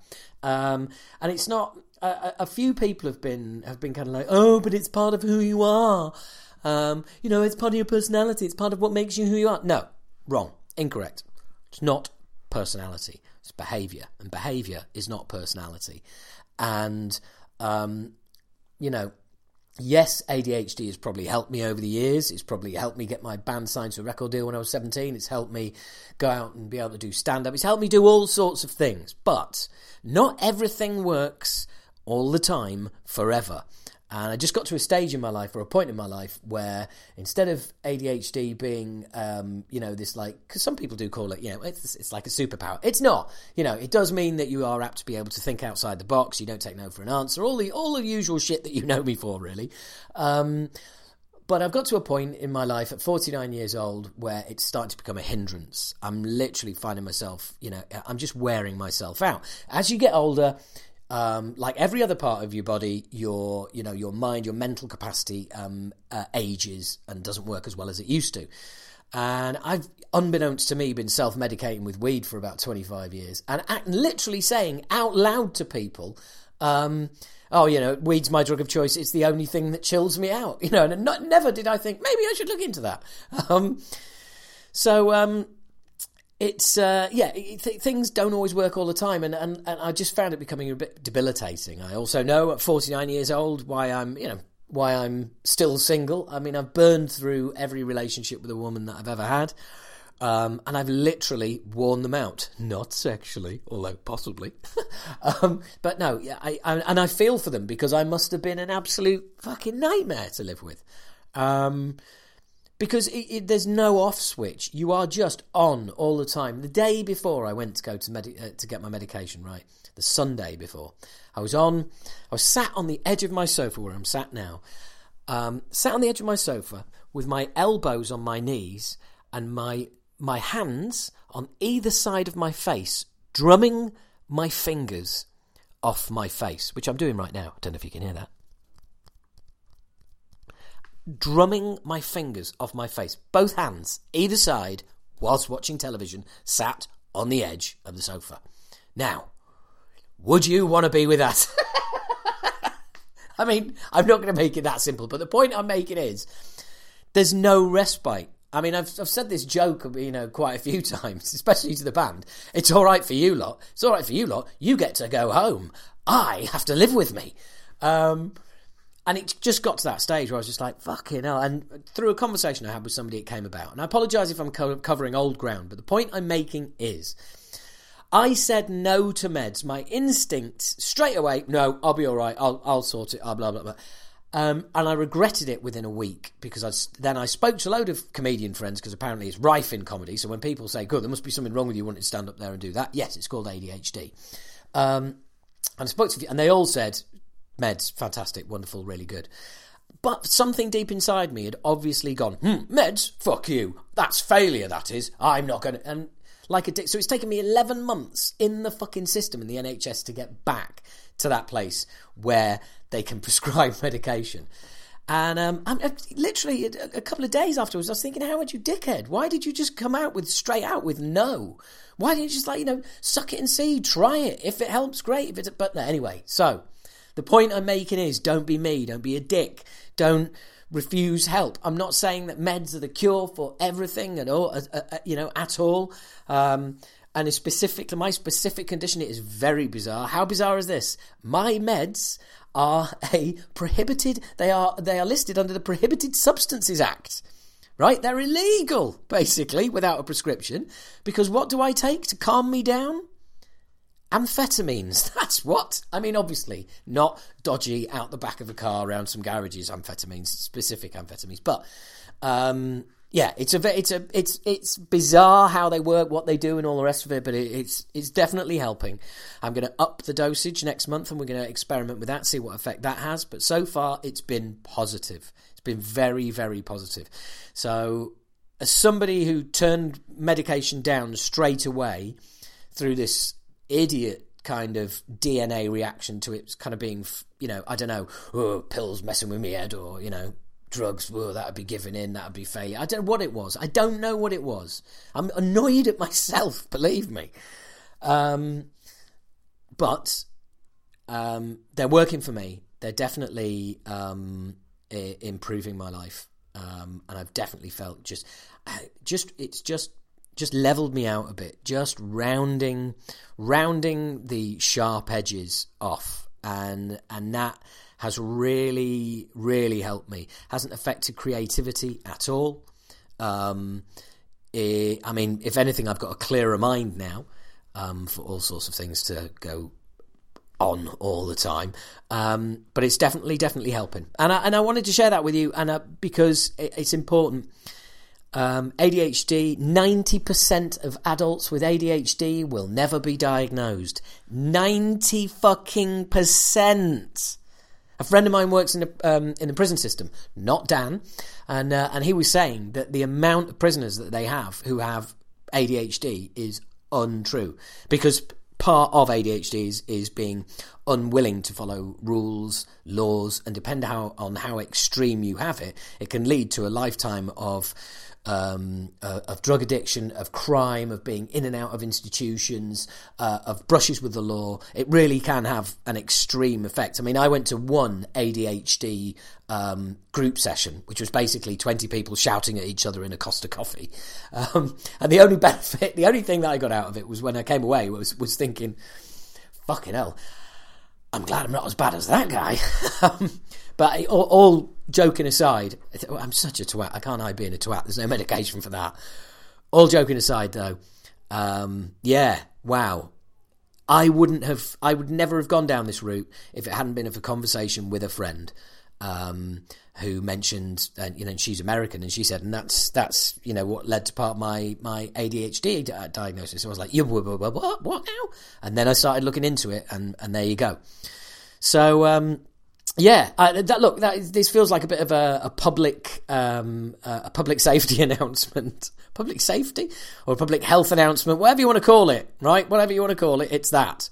There it is. A quick mention for the film podcast that I said I was going to be doing.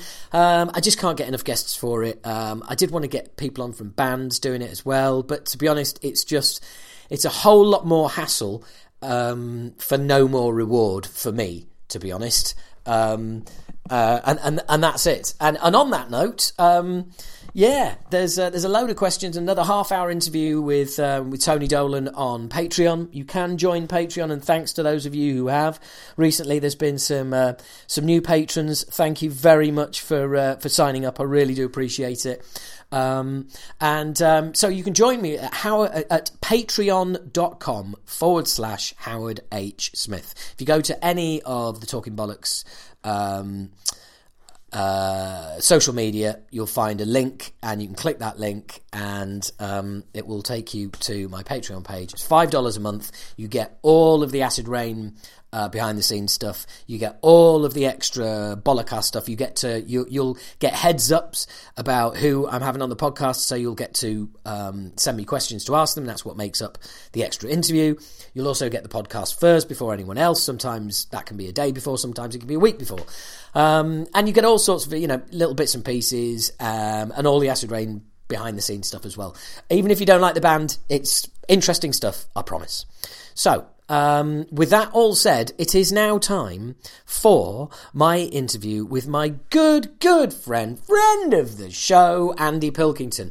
I never ever worry about getting Andy on, because you guys always say how much you like listening to us just talk shit, and it's been a while, to be honest, since he's been on. The last time he was on, I was recording vocals down in Wales, and I'd taken a day off from recording vocals, so that would make it September 2018. So fucking hell, it's over a year. It's not like he's on every week. It's not like he's Howard Jones and I'm Jamie Jaster.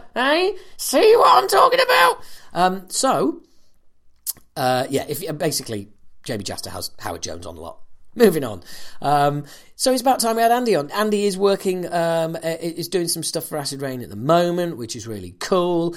We may have to sort of talk around that, because I'm about to do the interview now. So, I don't know. I can't, I know you were going to enjoy this. I can't do any teaser whatsoever because we're about to do the interview. So, basically, here it is. Let's hope it's good. It's bound to be. It's Andy, isn't it? Top boy. Top boy. Me and Andy chatting now. Well, sort of. I've just done the interview, and I just wanted to give you guys a little heads up that we had a bit of problem. We were speaking over Facebook Messenger, so hang in there, because there are crackly points that we stop, we call each other back, and then pick up from there. So don't lose heart. As soon as it starts going a bit naff, don't worry, we've got you. And we sorted it out, and it's not ideal, but, what can I say? Fuck Mark Zuckerberg. Here is me and Andy, or Andy and I, is the correct English.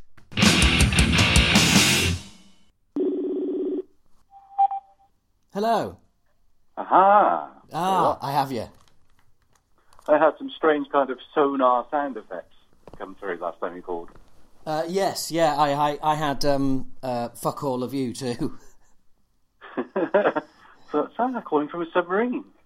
Yes, yeah, the beeping, the famous sort of Facebook Messenger, Skype sort of, No, it wasn't that. I picked it up and it was going boo, boo, boo, and echoing off into the distance. Yeah, that's what Facebook Messenger does, mate. Fair enough. You don't talk to enough people.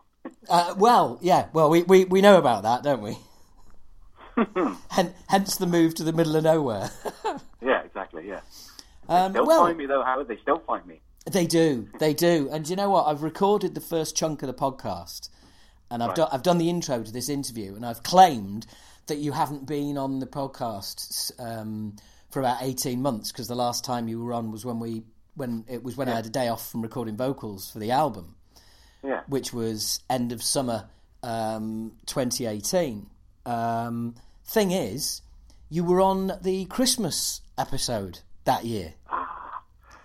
Yeah, it wasn't quite that long ago. It's been a while, but it wasn't quite that long ago. Well, no, but you know what? I was going to have the conversation with you because I remember having you on at the end of 2018 and saying, like, you know, what are your favourite albums? And you'd already got the Flotsam album coming out in 2019, so you were saying, you know, that is almost certainly going to be, you know, either my favourite or right up there in 2019. And then I thought, well, can't really have that conversation because it's going to look a bit grandiose, isn't it? It's going to look a bit self-reverential when I ask you if it was still your favourite album of 2019. Has anything else come along? Yes. Has anything come along that you might have? I don't know. No, it hasn't. No, I haven't changed my mind. No. Brilliant. Well, I did get into that album eventually, I have to say. I still don't like the production, but I did get into it. But still not as much as the previous album, which is... Yeah, do you know what? As it's gone, I still really like it, and I still rate it very highly. But it's not something I kind of have gone back to as much as their last one. It's not something like, oh yeah, let's listen to that again. I'm kind of listening to it less frequently, enjoying it just as much each time, but not going back as often. So yeah. And the weird thing, the cover, you know, bringing Flots back and everything. Having since bringing Flotzilla back, having since done, had a long old chat with Eric AK. Yeah. The title, The End of Chaos, is about how after all these years, they reckon they've actually got a really settled lineup. They've got rid of management. They're doing it themselves, and everything is about as settled as it's ever been. And I thought that's a beautiful title, and that's a great concept. And then you went and brought back that stupid fucking monster. Yeah, it's not like they've ever really understood the concept of cover art. I mean, you look back at what they've done, and they've got their ideas. They're the sort of people who really sort of tell you what they want. But Jesus Christ, they must have changed their mind, in terms of style 100 times over 20 albums, because it's just a car crash, of different styles and ideas. And it's a weird thing. I'm really hoping they come back to me this time and I can just say, I tell you what, before you say anything, can I just come up with a few ideas and let's see what you think. Yes. So there it goes. Well, it's funny you should say that, and as you know, I've got the Acid Rain albums hanging on the wall, and I'm looking at those and thinking about the phrases that you just mentioned, car crash. There was consistency over the first two albums. The third album is an absolute fucking abortion, but I love it. I think it's. I look back fondly. I think I don't look back like I do at Flotsam stuff and go, Jesus Christ.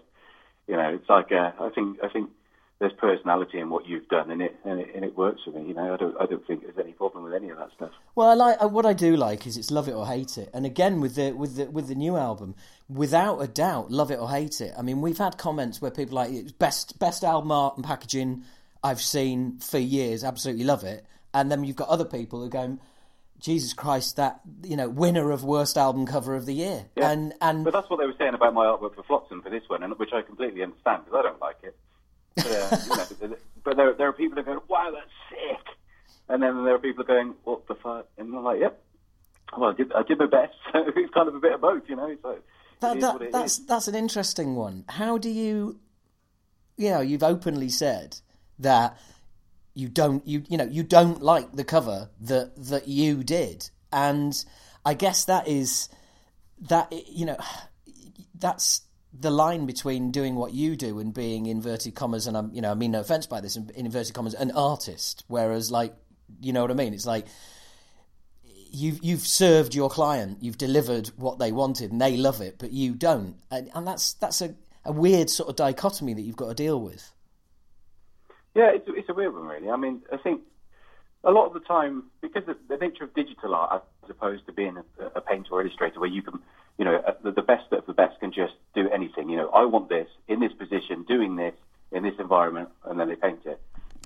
The nature of a digital artist, and there are lots of reasons why I'm digital, because bands can't afford $2,000 for an illustrator a lot of the time. Oh God, yeah. I am committed to what I can find to build these pictures. So a lot. Yeah, that was a bit weird, wasn't it? Yeah, you were cutting out a lot as well, so I was just trying to ignore it.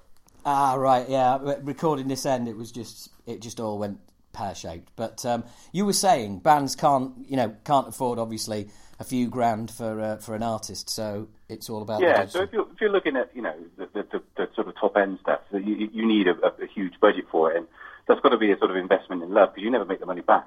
I think with the nature of the stuff I do, where it's digital art, if I'm given a brief, I need to go and find, 5 or 10 different pieces of existing stock footage or stuff that I can piece together. And if I've got to build a character, then I've got to be able to find existing parts of an image that will make the character work in the right pose. So if someone comes to me and says, very prescriptively, I need a character standing this way, looking this way, with their arm here, it's very difficult for me to find natural elements that I can piece together and then paint over to make it look right. If I've got the flexibility where I can think, okay, I've got to create a mood, and I can look through the resource material, find bits, and that's a nice pose. If I combine that with this image and that image, I've got a really natural looking position. The lighting's good. I can put this background in there. I've got this bit I saved from that I found before. I can naturally build a piece based on what I think looks good, rather than having to try and fit an exact brief. And I think the more natural the process is, the more I like the content that I'm piecing together, the better it is. With something like Flotsam, it was a very, very fixed idea of what they wanted, so I had to find bits that I could piece together to make that work. And it doesn't look as natural. A lot of it was very, very forced, so I'm having to really, really paint over sections and build sections up to try and make it work in the right way. And personally, I can tell that I've done that. It's been more of a technical job than a sort of an artist job. And the end result, I mean, I can never objectively stand back and think whether I really like something or not, but I think the process involved sometimes directs how I feel about it afterwards when I know that it hasn't been as easy or as smooth as I wanted it to be. Right, so it's more a sense of, I guess it's more a sense of an achievement, like with any job. Yeah, I mean, it's like if you go out and want to, you've got a beautiful landscape, you want to take a photo, but every time you take a picture, it just doesn't really capture what you want it to, and that the frustration of that, as opposed to sometimes you just bang up a picture and you get home and you look at it and go, wow, that's amazing, that's beautiful, I didn't realise how nice that was. It's just kind of the organic process of getting something to look good is just much more satisfying for me. I think sometimes I have briefs which I wouldn't choose, but the bands have obviously been talking about something for a year, what they want. I need 3 characters here, this on the wall, this behind them, holding this, and it's like, okay, right, they're not going to change their mind, so I've got to go along with it. But it just, for me, it's like, no, I definitely wouldn't have done that. And I think right from the... You there? Yeah. How fucking annoying is this? It is. It's annoying because when I can hear you, it's crystal clear as well. And you're crystal clear here as well, and it's just coming out of nowhere. And apologies to you listening to this as well, because, I appreciate it. It's frustrating, but it's fucking frustrating for us as well. And it's not like... It's not like there's it's our technology, blame fucking Mark Zuckerberg for fuck's sake. The annoying thing is, every time our connection goes down, I get the little, I don't know if you're getting it your end, but I get that little screen grab come up from Facebook saying, hey, how is the quality of the call? Give us a rate out of 5 stars. And I'm like, oh, fuck off. Very annoying. Ever so slightly. Well, hopefully some of this conversation will actually get across to people. Yeah, well, hopefully. And well, when you were talking there, one thing I did think of, because I know it was when because we were initially looking at doing, the cover for the Age of Entitlement between the two of us, and we were knocking concepts around for ages, and fair play to Mark, he came up with one that we didn't, never crossed our minds, but we were very much kind of thinking, well, we want a really cool cover, but we did have to rule a few concepts out straight off the bat, purely because it wouldn't make a decent T-shirt. Yeah, and I mean that's definitely something I always think about, is the practicality of it when I'm designing. I mean, I don't even really acknowledge it with bands these days, but I always create compositions that I think will work on a shirt, because I know ultimately that's where the money's going to come back from it. If people like the art, it's got to be liked on a shirt rather than on a cover if they're actually going to make any money. So yeah, I mean, that's really, really important these days.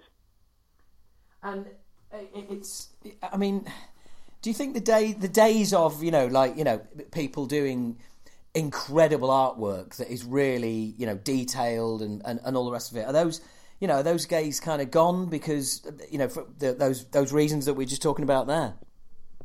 I think in many ways it's more important now, because there is definitely less of it.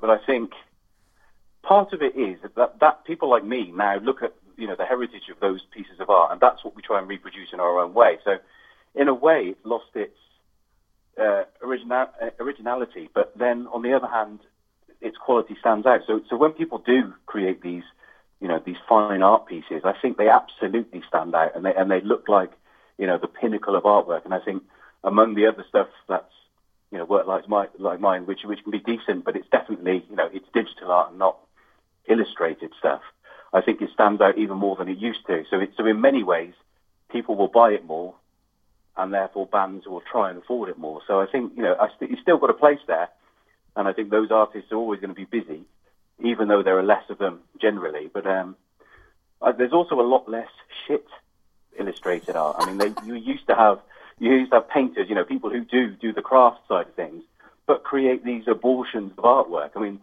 half of my record collection, mostly the death metal stuff, is just terrible, terrible art. People who can't actually drawing. And I think that's what doesn't happen anymore. You don't see bad, hand-rendered artwork, which maybe that's the positive to take from it. Yeah, do you know what? That's a really good point. I mean, there's a lot less sort of black and white absolute shit going about that there used to be.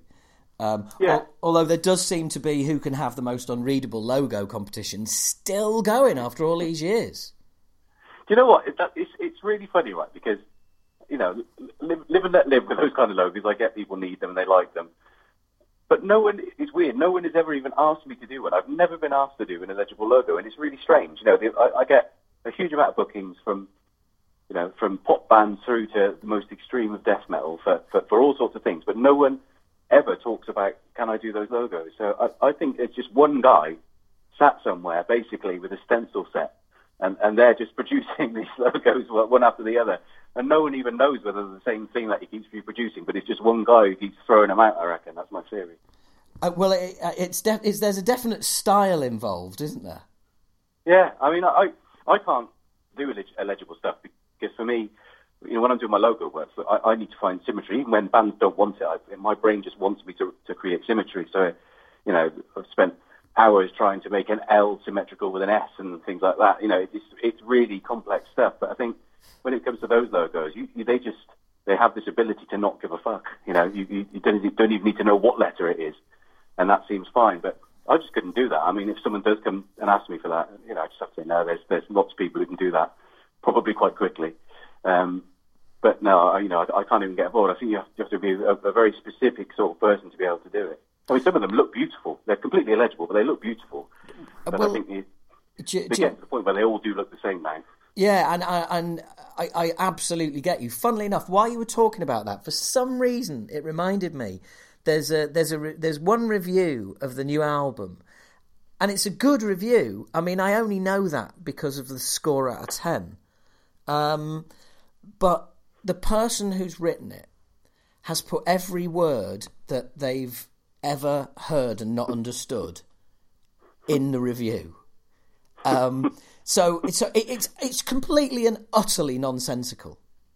I mean, it's just an absolute tragedy of the English language. There's just like words in there that shouldn't be. The complete juxtaposition, contradictions because they don't know the meanings of the words they're using. And this guy is literally advertising himself as, hey, want me to write for your band? Fuck no. That completely reminded me of what you're talking about, of that kind of, hey, it looks great, but I can't fucking read it. Doesn't matter. Yeah. Looks great. That's enough for some people. I mean, there are very superficial aesthetics in metal. I mean, it's very true, and sometimes that works. Ultimately, if you're happy with producing that kind of thing, and people listening to it and looking at it are happy with that, then I just compartmentalize it in a place that I don't understand, but I appreciate there is something to understand. Just put it over there, because that many people can't be wrong, I guess. It's a strange thing. I think when it comes to reviews, that's very different, but yeah. Yeah, okay. Well, it's all a form of art. It's all inspired by art, but it's just weird. It's just weird. So I'm interested to find out, because I genuinely don't know this. Did you, are you somebody who is started out as a freehand artist and then digital came out and changed the game, or were you somebody who worked with computers and all of a sudden, I get to be an artist as well? I think the progression for me, I started out believing I was an illustrator. So when I was a kid, I was always drawing, and I was good at drawing. I was always the best around me at drawing.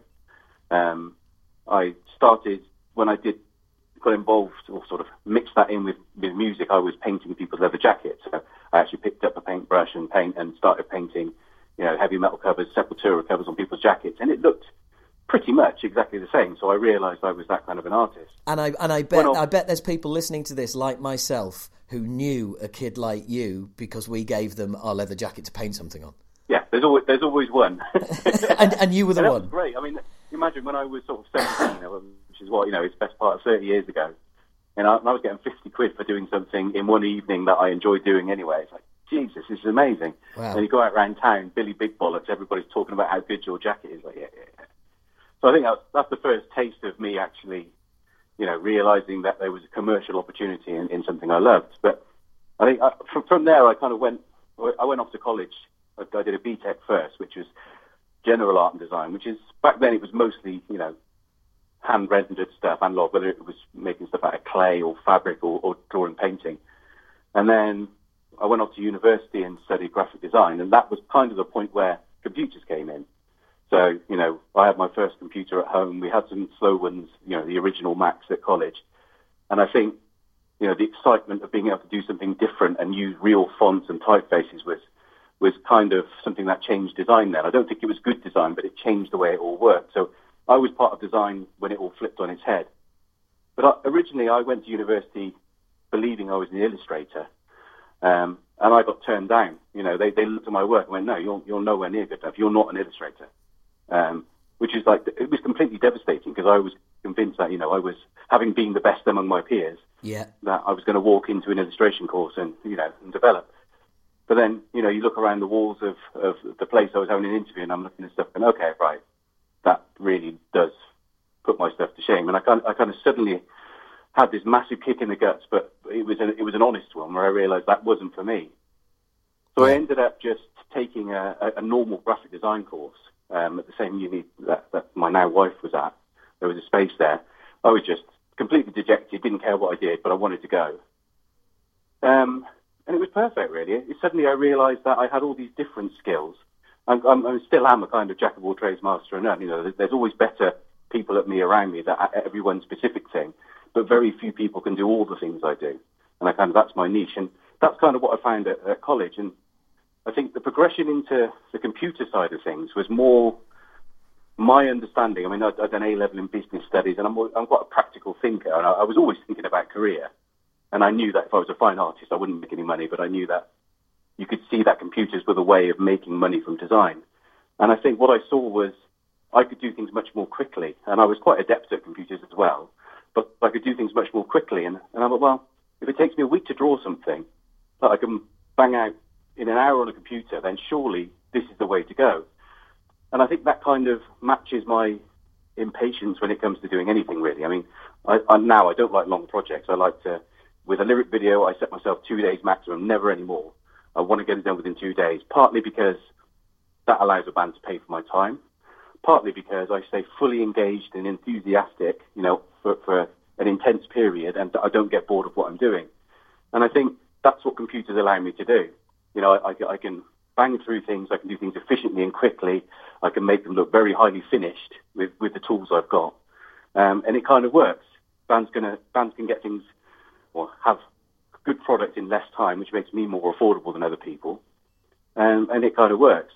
I think on the other hand, you've then got those fine artists who do love just to sit and spend weeks and weeks and weeks developing and, really exploring and getting involved in their artwork, and that suits them. And they probably never touch computers because it's just, it destroys everything they love. But for me, it was kind of an accidental or a technological stage that introduced me into absolutely the right tool for my art. So, bit of a coincidence, but it was a good match, really. That is a great story, a great lesson there. And also, I think for me, listening to that, there's a message in there, and I hate to be all Mr. There's a message in there, but I'm going to be that guy, and that is getting out of your comfort zone and exactly that, being the best among your mates does give you a certain confidence and all the rest of it, but at some point you have to go out into the real world and find out how good are you. It's all very well being a big fish in a small pond, but you can't stay in that small pond and grow. And it's moving to that next stage where you find out what you're all about. And for you to be able to take that on board, and as you say, I mean, you sound philosophical now, but you recognise that it was a gut punch at the time. Yeah, big time. But what it did led you here. I mean, the path sort of continued, and I think, I learned that lesson very quickly, and it was not humility as such, but just a very clear understanding of where I was within, my field. I really did understand that, but I still had this that competitive urge to be praised, to be good at what I was doing. So I think the desire to be among the best at what I do was always there. So that pushed me forward from a motivation point of view. But I always had this practical, pragmatic view of everything I did.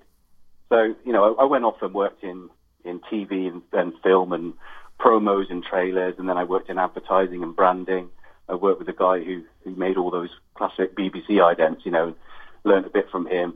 And I've done all sorts of things at a very sort of high level, high income, high corporate, high intensity level, but never really loved what I did. I was always grateful because ultimately, being a designer isn't real work. You're not getting your hands that dirty. But it was never that nice. There were always people around you who were in it for different reasons and not the passion. You had agents and clients who were just motivated by completely different things to you.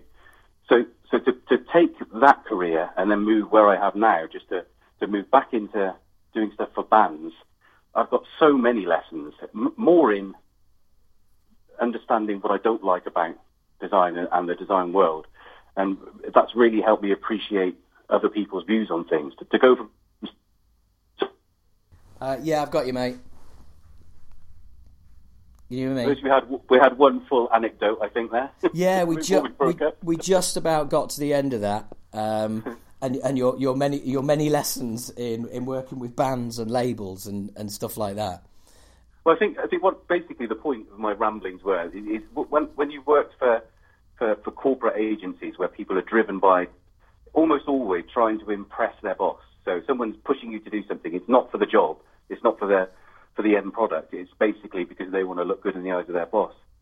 So coming into working with bands where it's literally me on Facebook, a band messages me and says, "Oh, can you do something like this?" It's really easy for me to just to practically approach it and really understand everyone's view. So if it's a band who's got a really bad idea, I can deal with that because I've dealt with worse. If it's a band who's got no idea what they want and just want to let me go with it, then I'm grateful that I've got that opportunity. So it's very hard for me to struggle within this industry now because it's just so much easier than everything I've done before. So really, I think, that the lesson is adaptability. Just go with the flow, let people do what they want to do. And sometimes you're going to produce work that you love yourself and sometimes you won't. But ultimately, it's never going to be as bad as working for, Sony Ericsson or something like that. Yeah, and I guess, I don't know.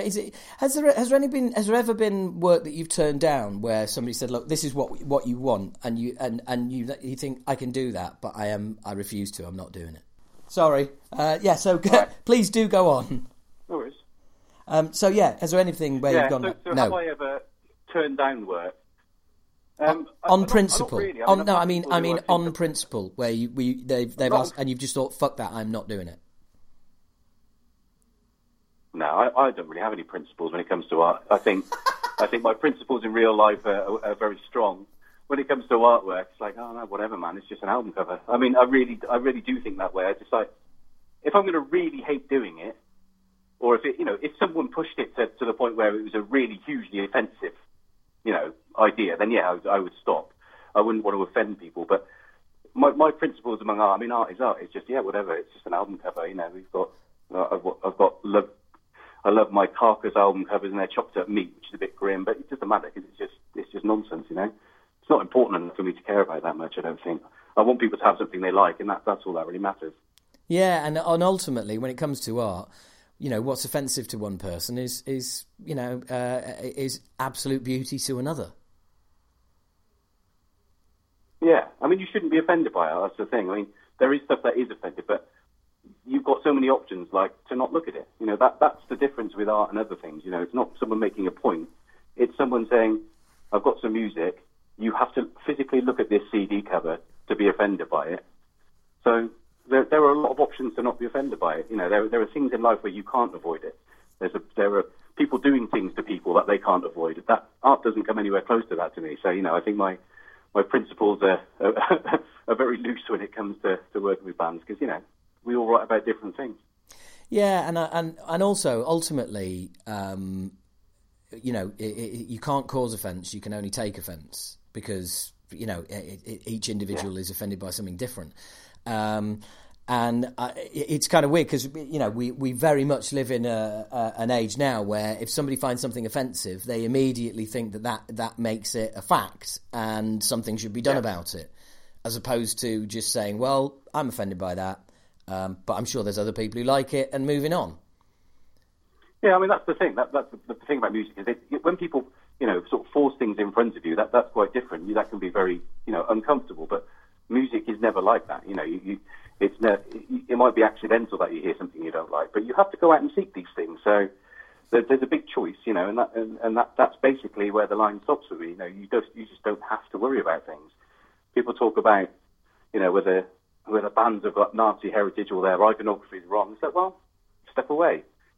Unless they are actually doing something alongside that you're offended by or you think hurts people, don't be offended by the words in a song because Ozzy used to sing about God a lot, but I don't think he particularly believed in what he was writing. He was just exploring ideas. It's okay to explore all ideas. As long as you're not on stage, Nazi saluting in front of the crowd where they can't avoid seeing that sort of thing. I don't think having, lyrics or iconography that tests certain areas, difficult areas and subject matter matters.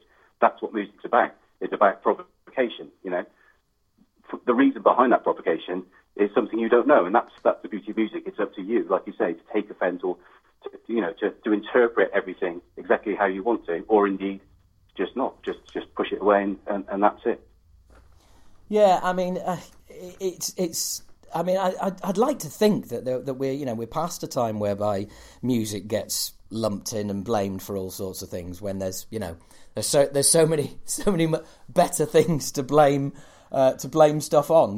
Well, you say that, but then you look at the thing with Eminem recently. I don't know whether do you know what? Followed the outrage about him mentioning Ariana Grande, and it's like, for me, he is all about the provocation, and he warns people, "I am about provocation. I will provoke you. I want to provoke you.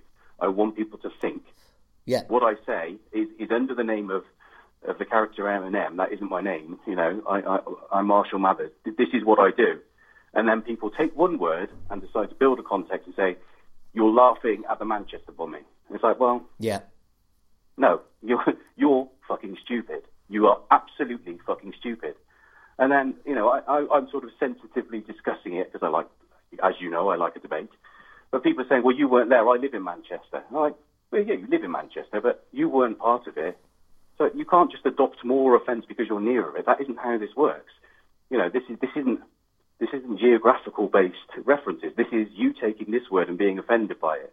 You're no different to me. You know, you can't say you own the offence more than I do. It's exactly as you say. People want it. People want to be offended by it. People look for it.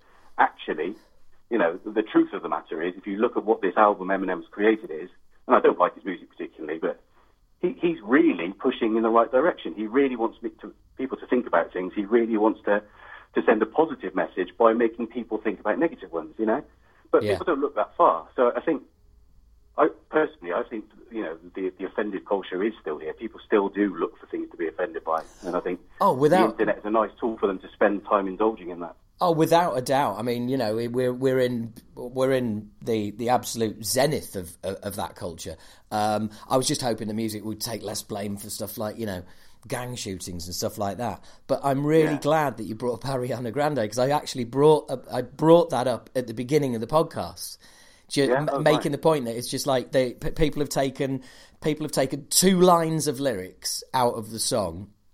So there's no narrative. There's no context. Then they've given those lines to people who are related to people who were killed outside the venue and said, so what do you think about this then? Well, of course they're going to fucking kick off. Of course they're going to say, well, that's a fucking disgrace. It's like, you know, the parallel in comedy is the old line, you know, all jokes are funny unless they're about you.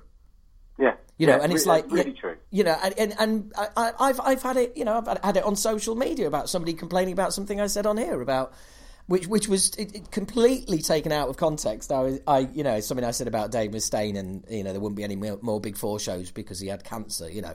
And I instantly said, like, I'm only joking, and obviously I didn't mean that, you know. But they just took that line, totally out of context, put it in a tweet, and include Dave Mustaine on it. It's like, what the fuck are you doing?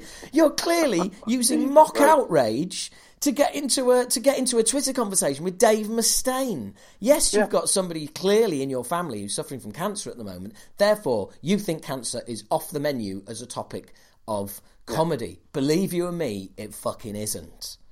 Yeah, you know?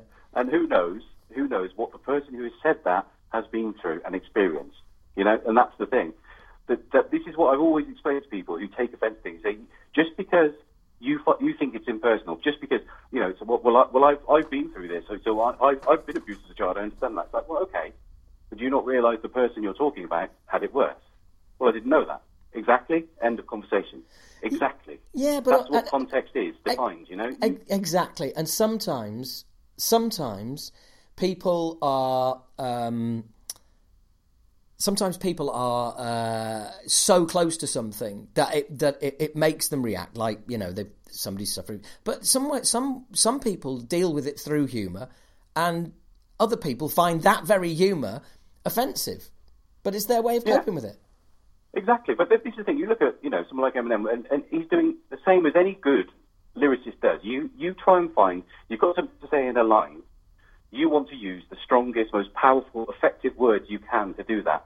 Now, for a lot of people, that's just, you know, thesaurus-based. You know, I want to say scared. Let's find other words for scared. What sounds good?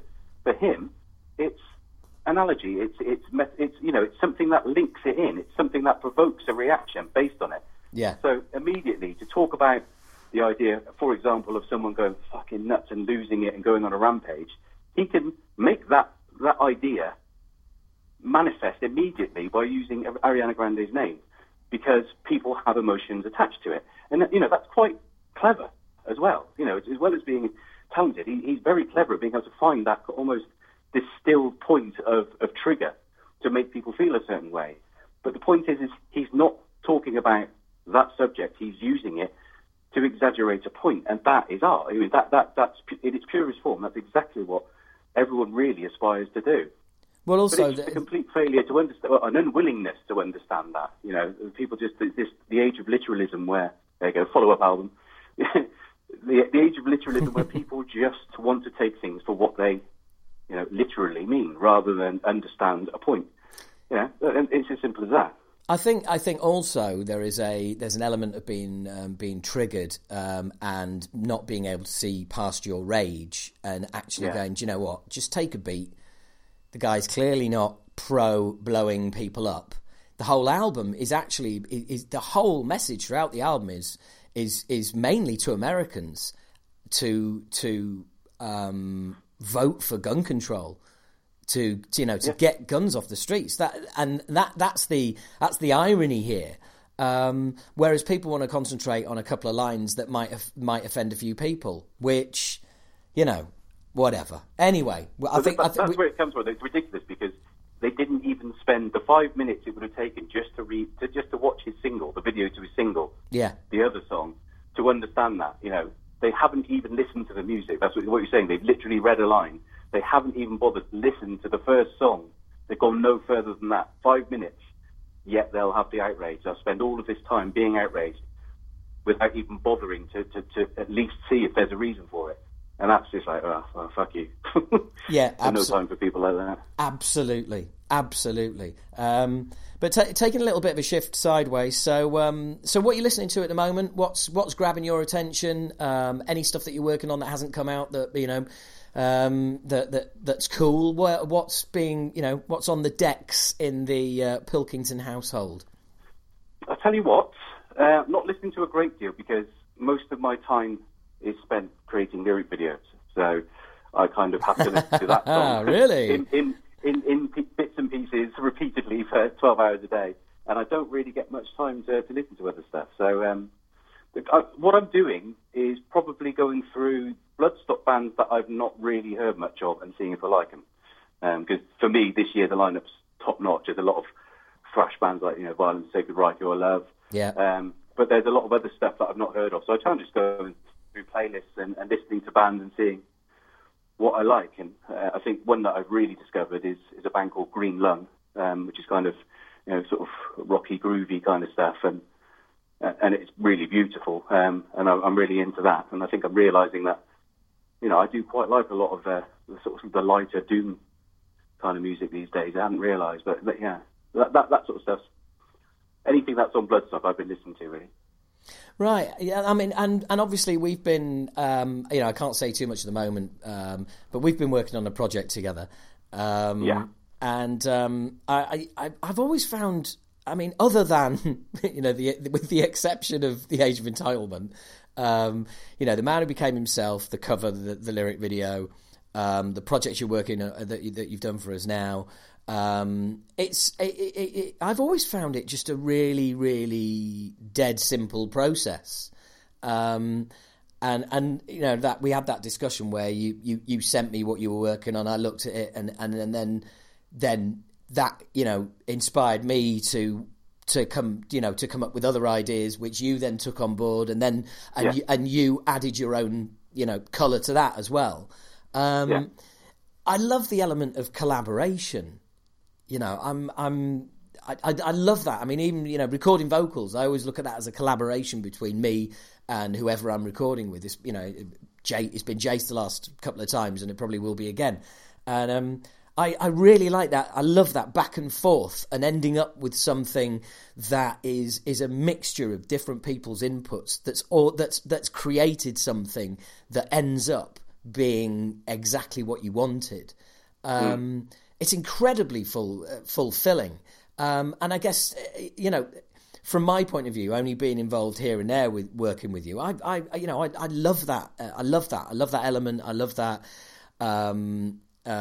that attitude that you have, which is very much a kind of like, right, look, this is what I've done. Where are you with that? And like, you know, when you sent me a very small clip and just went, look, this is the general vibe. And I guess there isn't a question in here. It's just, I love you, man.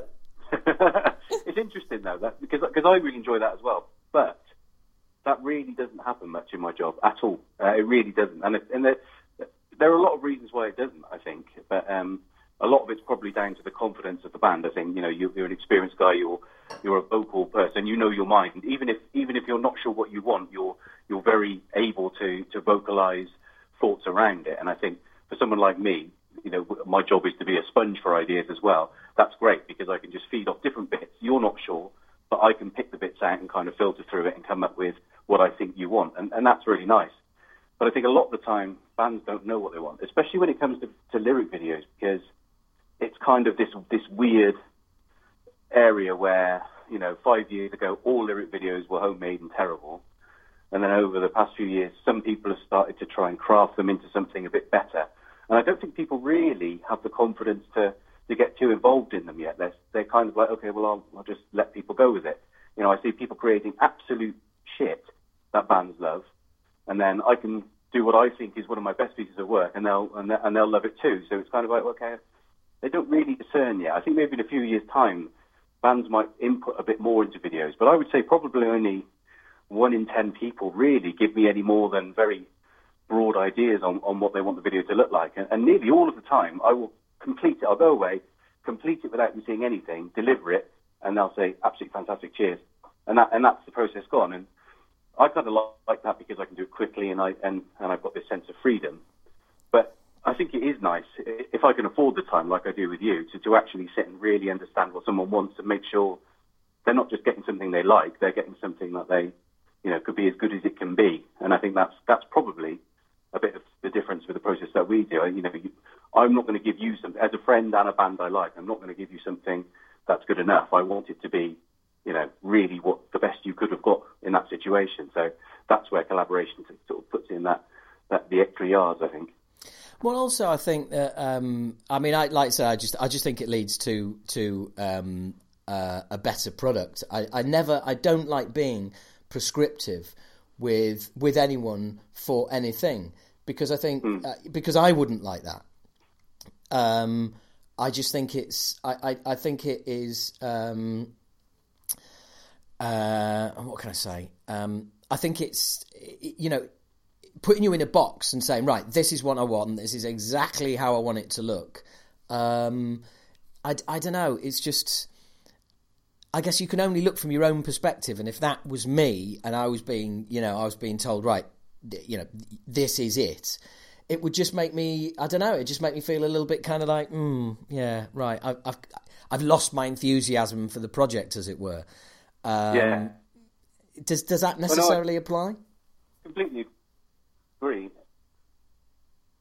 Well, it's interesting that you said that, because taking that back to your taking it back to your question about artwork, where I said basically, if someone's prescriptive. You still there? Yeah, we're all good. Hello? Yeah, I'm here. No, apparently I'm not. No, you're gone. Oh, fucking hell! Again. Hello, mate. How are you? We're getting there. Go on, go for it. So taking that back and applying it to your last question about album artwork, where I'm much more open to prescriptive ideas, because people seem to have much more certainty. You can tell they've been thinking about it for a long time. When it comes to videos, if someone asks me to do something that I don't like, I won't. I really won't, because I think the way I see a video, and partly for my enjoyment, but partly for the end product, is lyric videos have to tell the story with the lyrics. It's a lot of people create lyric videos that are just eye candy, so they're explore, zooming in and out of artwork and moving around things. It might look okay visually, it might look pretty, but it doesn't do anything. Whereas for me, I really want to try and tell a story. And if the idea someone's given me doesn't allow me to do that, then I can't. I can't piece together an edit that doesn't tell. It doesn't make any sense to me. That's almost impossible for me to do. So, I always bounce that back, and I'll explain what I think should happen and how I can sort of interpret their idea into something else. And people are always really open to that. But I definitely push much harder, because I think when someone doesn't really understand how edit narrative works, it's very easy to completely ask something that completely doesn't work. I think you really need to trust an editor a lot more to be able to tell the story in the right way that works for the viewer, because only we really understand how the viewer will sort of engage with what you produce. Yeah, I agree, and for you as well, it's you have to really kind of get to grips with the lyrics as well, which, you know, I mean, because of downloads and all the rest, and the way we consume music now, the lyric video really is almost like, you know, the showcase for lyrics, hence the name. And I guess it's I mean, you know, let's kind of loosely talk around the project that you've been doing for us. You know, you know what the song in question is actually about. And yet there's only one frame in the whole video that gives anybody any idea of what it's about, and and they still won't get it. But it's kind of like the lyric. You know, you've done a visual representation of the lyrics rather than an interpretation of what you know them to be about. I mean, I think that comes down to understanding how you've written your lyrics, though. In your mind is an experience, and you want to write it in a way that's compatible with you know, music. So you don't describe what's happened. You use analogies and metaphors, and you explore different ways of saying things. And I think I have to do that with the video as well. I have to leave it open to interpretation. Part of it is my own interpretation, but it needs to be broad enough for people to get the same experience you intended when you wrote the lyrics, if that makes sense. Yeah, exactly. I mean, funnily enough, as a lyric writer, I can firmly say that if you think you know what the lyrics are about to a song on our new album, you are almost certainly wrong. Other than New Age Narcissist and other than New Age Narcissist, Sense of Independence, and Within the Woods, which are three songs which are very, you know, they're clear about what they're about. The rest, you're almost certainly wrong. I mean, it's bizarre the kind of things that I've read that apparently songs are about. I'm just like, wow, really? I'm like, I just don't recognise that at all. But again, it's putting stuff out there, and once it's out there, it's not yours. And I guess it's the same with your art. You know, you may have a certain level of interpretation or whatever to what you do, and you put it out there, and people see different things. Yeah, I mean, I think that usually flags up either the strength or the weakness of the lyrics that I'm given as well. You know, if it's weak lyrics, I think the footage and the visual approach I take stands out more, because the lyrics aren't telling a strong enough story, or they're too ambiguous, or just, you know, not flowing. I think that puts a lot of pressure on my visual. So in those cases, I like to have a strong theme in a song, because I want to be able to take something powerful that's visual. So if it's a bit too abstracted and it's, I split up with my girlfriend kind of thing, so how do I show pictures of that? You know, if your lyrics are a bit wishy-washy and dreamy, you know, they sound beautiful in a song, but when you actually read them, they don't work in the same way. I need to be able to add punch to that. Whereas people whose lyrics are very powerful and really have impact, I can create more of a textural support to that, you know. And I think in a way that's, without giving anything away, with the video I've done for you, I can create just things that punctuate. So it's almost experience, like, you know, the speed of what I do, the movement, the colour, the brightness, the intensity is there to accentuate your words rather than visually explain anything. So I think that's where you can be ambiguous and you can leave it open to interpretation. It's about setting the right mood. So whatever's happening in your ears, you're getting, you know, the equivalent visually. So you come away with an enhanced experience of those lyrics rather than me having to explain something to people, which sometimes I kind of do have to do. Have you ever been asked to do design stuff for sort of screens, to be on screens while someone's playing and stuff like that? Yeah, I have. I've got a couple of jobs on the go. There are some cases where I think for 5 different bands now, I've done videos for their full albums. So, like sort of 8 or 9 tracks from that album. And a couple of those, I don't know if they've actually rolled it out yet, because I think it's always a harder idea to implement than they realise. But I've created versions of the lyric videos without the lyrics, obviously, which helps on-stage syncing, because unless they've learned click tracks, they're not going to match. But also, it's just about almost like a branding thing, whereas what you see on YouTube and on the Facebook page, you're going to see on stage. But, it's just a way of the correct moods of each of those songs being there on stage to enhance things. So, yeah, I've done it a few times. And that's kind of weird, because that's really ethereal when you're having to just kind of, I mean, literally you were getting a blank canvas saying, oh, right, yeah, just sort of, create some images or animations or whatever, and for this song. And, are you just giving us kind of blank canvas, or, I guess it's different. Well, it usually stems from a video first. So the stuff I've done is where I've created a video for them and they say, we'd like to also use this on stage. Right. So, I've kind of had the same brief, where I'm working to a synopsis, and then you just kind of make sure you've got in mind that this needs to work in a more abstracted way on stage. I don't think I've had someone I have had someone come to me and talk about it, but we never went ahead, and said they just want stage visuals. And I've just explained and said, that's going to cost you a lot, because I'm going to have to sit for a long time and really work out. I need to hear your full stage set. I need to react to it and understand what's going to work. I also kind of need to understand what sort of stages you're going to play and what sort of screens, and it gets very complicated. So I think generally those conversations, once they start, end up going nowhere because of the logistical side of things. So I've never really had to explore that kind of open interpretation yet. Yeah, and I guess it's like you say that. But it was interesting listening to you speak there as well about all of the research that you want to do, and like you say, your size of venues and blah blah blah. And I mean that's fascinating to me, because that really is the attention to the fine detail that that by the sounds of it, people aren't willing to pay for in the end. Yeah, I mean, you just don't really understand that, you don't just wheel a TV screen in behind stage or just turn on a projector. It just doesn't work that way. But I think that's the benefit from, my real career that I've come from, where I've worked on, huge arena setups where you've got 10 screens behind a presentation for, almost like Apple presentation or TED Talk scale things. And I think you're just forced into understanding the logistics of every single detail there. As the person who's providing the video, you need to know it all. And I think that what that's allowed me to do now is basically within 5 seconds identify problems for or positives or negatives for everything that I'm asked to do.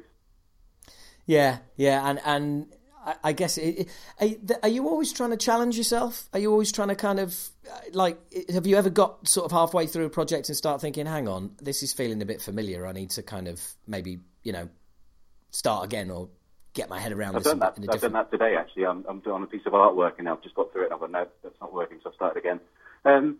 Do I challenge myself? I don't try and consciously raise the bar. I don't aim to do better each time. I just always seek to enjoy what I'm doing. So I want to get to an end result that I think they're definitely going to like that. I'm so confident that this is a good piece of work. They're definitely going to like it. This has really worked.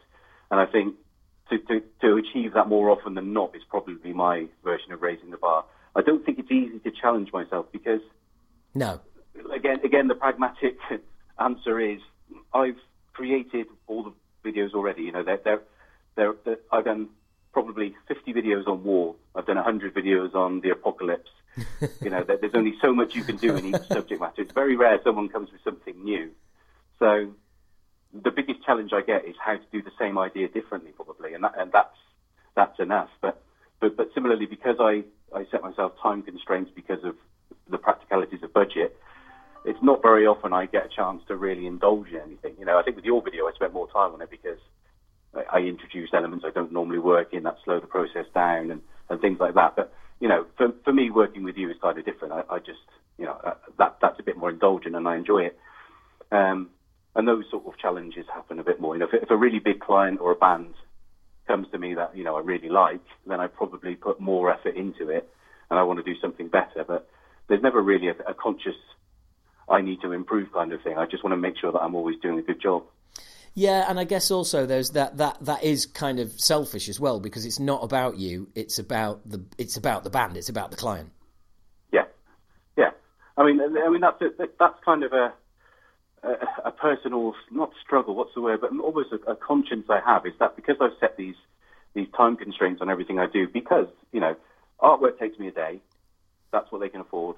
Lyric videos take 2 days, otherwise they can't afford it. Otherwise I won't get the work in, they can't afford it, and that's it. So I have to work within those constraints, and I have to appreciate there are certain things. I'm never doing the best possible job I can do, because you can always do better with more time. Yeah. Have 2 days to think about artwork before you do it, whereas I don't. I get down in the morning, new job, I think about it there and then, and I not force myself, but I push into the process of coming up with an idea within an hour. That's kind of how it works. Doesn't always work, but that's where I am. If I had 2 days to think about it, I would probably come up with something more refined. So you can never do your absolute best under those kind of business constraints. So there is always an improvement that could be had, but you just have to be practical about it. I just aim to do as well as I can, and as long as the band's happy with what I do, and I think I've given them good value for money, then I'm able to accept that. Whereas I think a lot of designers I've worked with and grew up with have a much sort of high level of finesse, but they haven't got the opportunity to do 20 album covers and 100 videos a year like I do, and that's a lot of fucking fun, So ultimately, the compromise I make still keeps people happy, but it allows me to do what I love. I think if I push things too much, or if I worried about things too much, I wouldn't be running this business. I'd be still employed by someone else doing something I don't really like. Do you know what? That is an absolutely perfect place to leave it. And a great description of your attitude and what you do. And of course, I'm not leaving it completely, because there's Patreon questions from subscribers. Okay. So don't go anywhere, or at least let's hope the line doesn't drop. But for the main podcast, mate, thank you so much. I really appreciate your time. My pleasure, as always, mate. Always. And that was my chat with the wonderful Andy Pilkington. So there you go. We caught up. We did a bit of stuff on the Patreon section as well, which was cool. Always great to have Andy on, and I think that was a different kind of interview as well. You've often listened to us just sort of kind of rambling on about metal, but this was I think much more kind of focused on what he actually does, which is fucking incredible. I mean, you listen to the numbers at the end there. Of the amount of videos and covers that he's putting out a year, and it's phenomenal. It really is phenomenal. And on the Patreon podcast, actually, we got chatting about the new Sepultura album, which I've listened to again since I mentioned it at the beginning of the podcast, because that was yesterday, and I've done the Andy interview today, and I'm getting the podcast straight out. So if you're listening to this on Friday the 31st, I am doing this afternoon, this very afternoon. Or whenever you're listening to this, that's when I was doing it. I'm honestly, it's getting better with every listen, which is always a good sign. If you like something the first time you listen to it, it just keeps improving. So keep an eye out for that. That's out in February. I'm not actually sure when. Again, total lack of preparedness on my part and lack of research, but you've come to expect that from me. And this is the end of the podcast. I'm not going to mention Patreon again, because I did do the ident earlier, and it'd be great if you could join me. Really appreciate it. But anyway, said I wasn't going to do that. Do want to thank all of you for listening as always. I hope you enjoyed the podcast as always. And as I always say, please do spread the word. You guys are my fucking best, way of expanding the podcast, is you guys advocating it, sharing it. Every episode's now available on Spotify. Some of you may have seen that. I put that out on the socials. So if you've got mates who only listen to podcasts on Spotify, please do fucking hit them up and say, look, you want to get your ears around some Talking Bollocks. And I really appreciate that. I really would. Thank you very much for, putting up with me for another episode. I hope the ADHD stuff wasn't too much for you. Funnily enough, I've just picked up my pills, which are posted to me via secure, it's fucking insane, via secure post because of the nature of what's in them. So that's next month's supply with a slightly higher dosage, so it'll be interesting to see what happens there. Anyway, look, it hopefully it's going to be an awesome year for metal. Last year was good. And I cannot believe that I've done over 100 of these, and this is 5 years in. This is also the first time that I've never done my favourite albums of 2019 in January, and the reason for that is kind of did it with Godless in the Christmas episode. So go and find that if you want to have, if you really care what stuff I liked last year. And if not, I completely understand. Those whole top 10 things do my fucking head in. Anyway, look, it's a pleasure. I absolutely love doing this. I've been saying this for 5 years. I'm still saying it because I still mean it, and I'm still doing it, and you guys are still here, which is awesome. I cannot stress that enough. It is fucking awesome. I really do appreciate it. This is what everybody does at the end of their podcast, isn't it? They all do this section. I've referred to that before. But it just seems so apt, and I mean it. Comes from the heart, guys. And I should mention, and I haven't mentioned for a long time, and it's remiss of me to do so, allabouttherock.co.uk. They're the website that hosts the podcast. They do all the technical stuff behind the scenes. I just record it, edit it, put it together, give them the wording and the final file. They do everything else. So a big shout out to them and Craig, who's been there since the very beginning. It's just fucking, it's brilliant. And hopefully this year we can take the podcast, nay, the Bollocast, to the next level. Let's fucking hope so. So anyway, guys, look, really appreciate it. If there weren't enough rants for you this month, don't worry. There's bound to be a rant coming anytime soon. Like, for instance, about Joey Kramer trying to get his way back into Aerosmith by taking the band to court and getting a judge to force the band to let him play with them. Yeah, because that's going to work out, Joey. You fucking dickhead. Honestly. And the only reason he wants to do it is so he can do a fucking Vegas residency with them. Who the fuck wants to do that? Your career's got to be on the slide if you're doing that. Dear me. Anyway, look, guys, thank you very much. I've got to get this fucker out so you can listen to it. Cheers. Speak to you next month.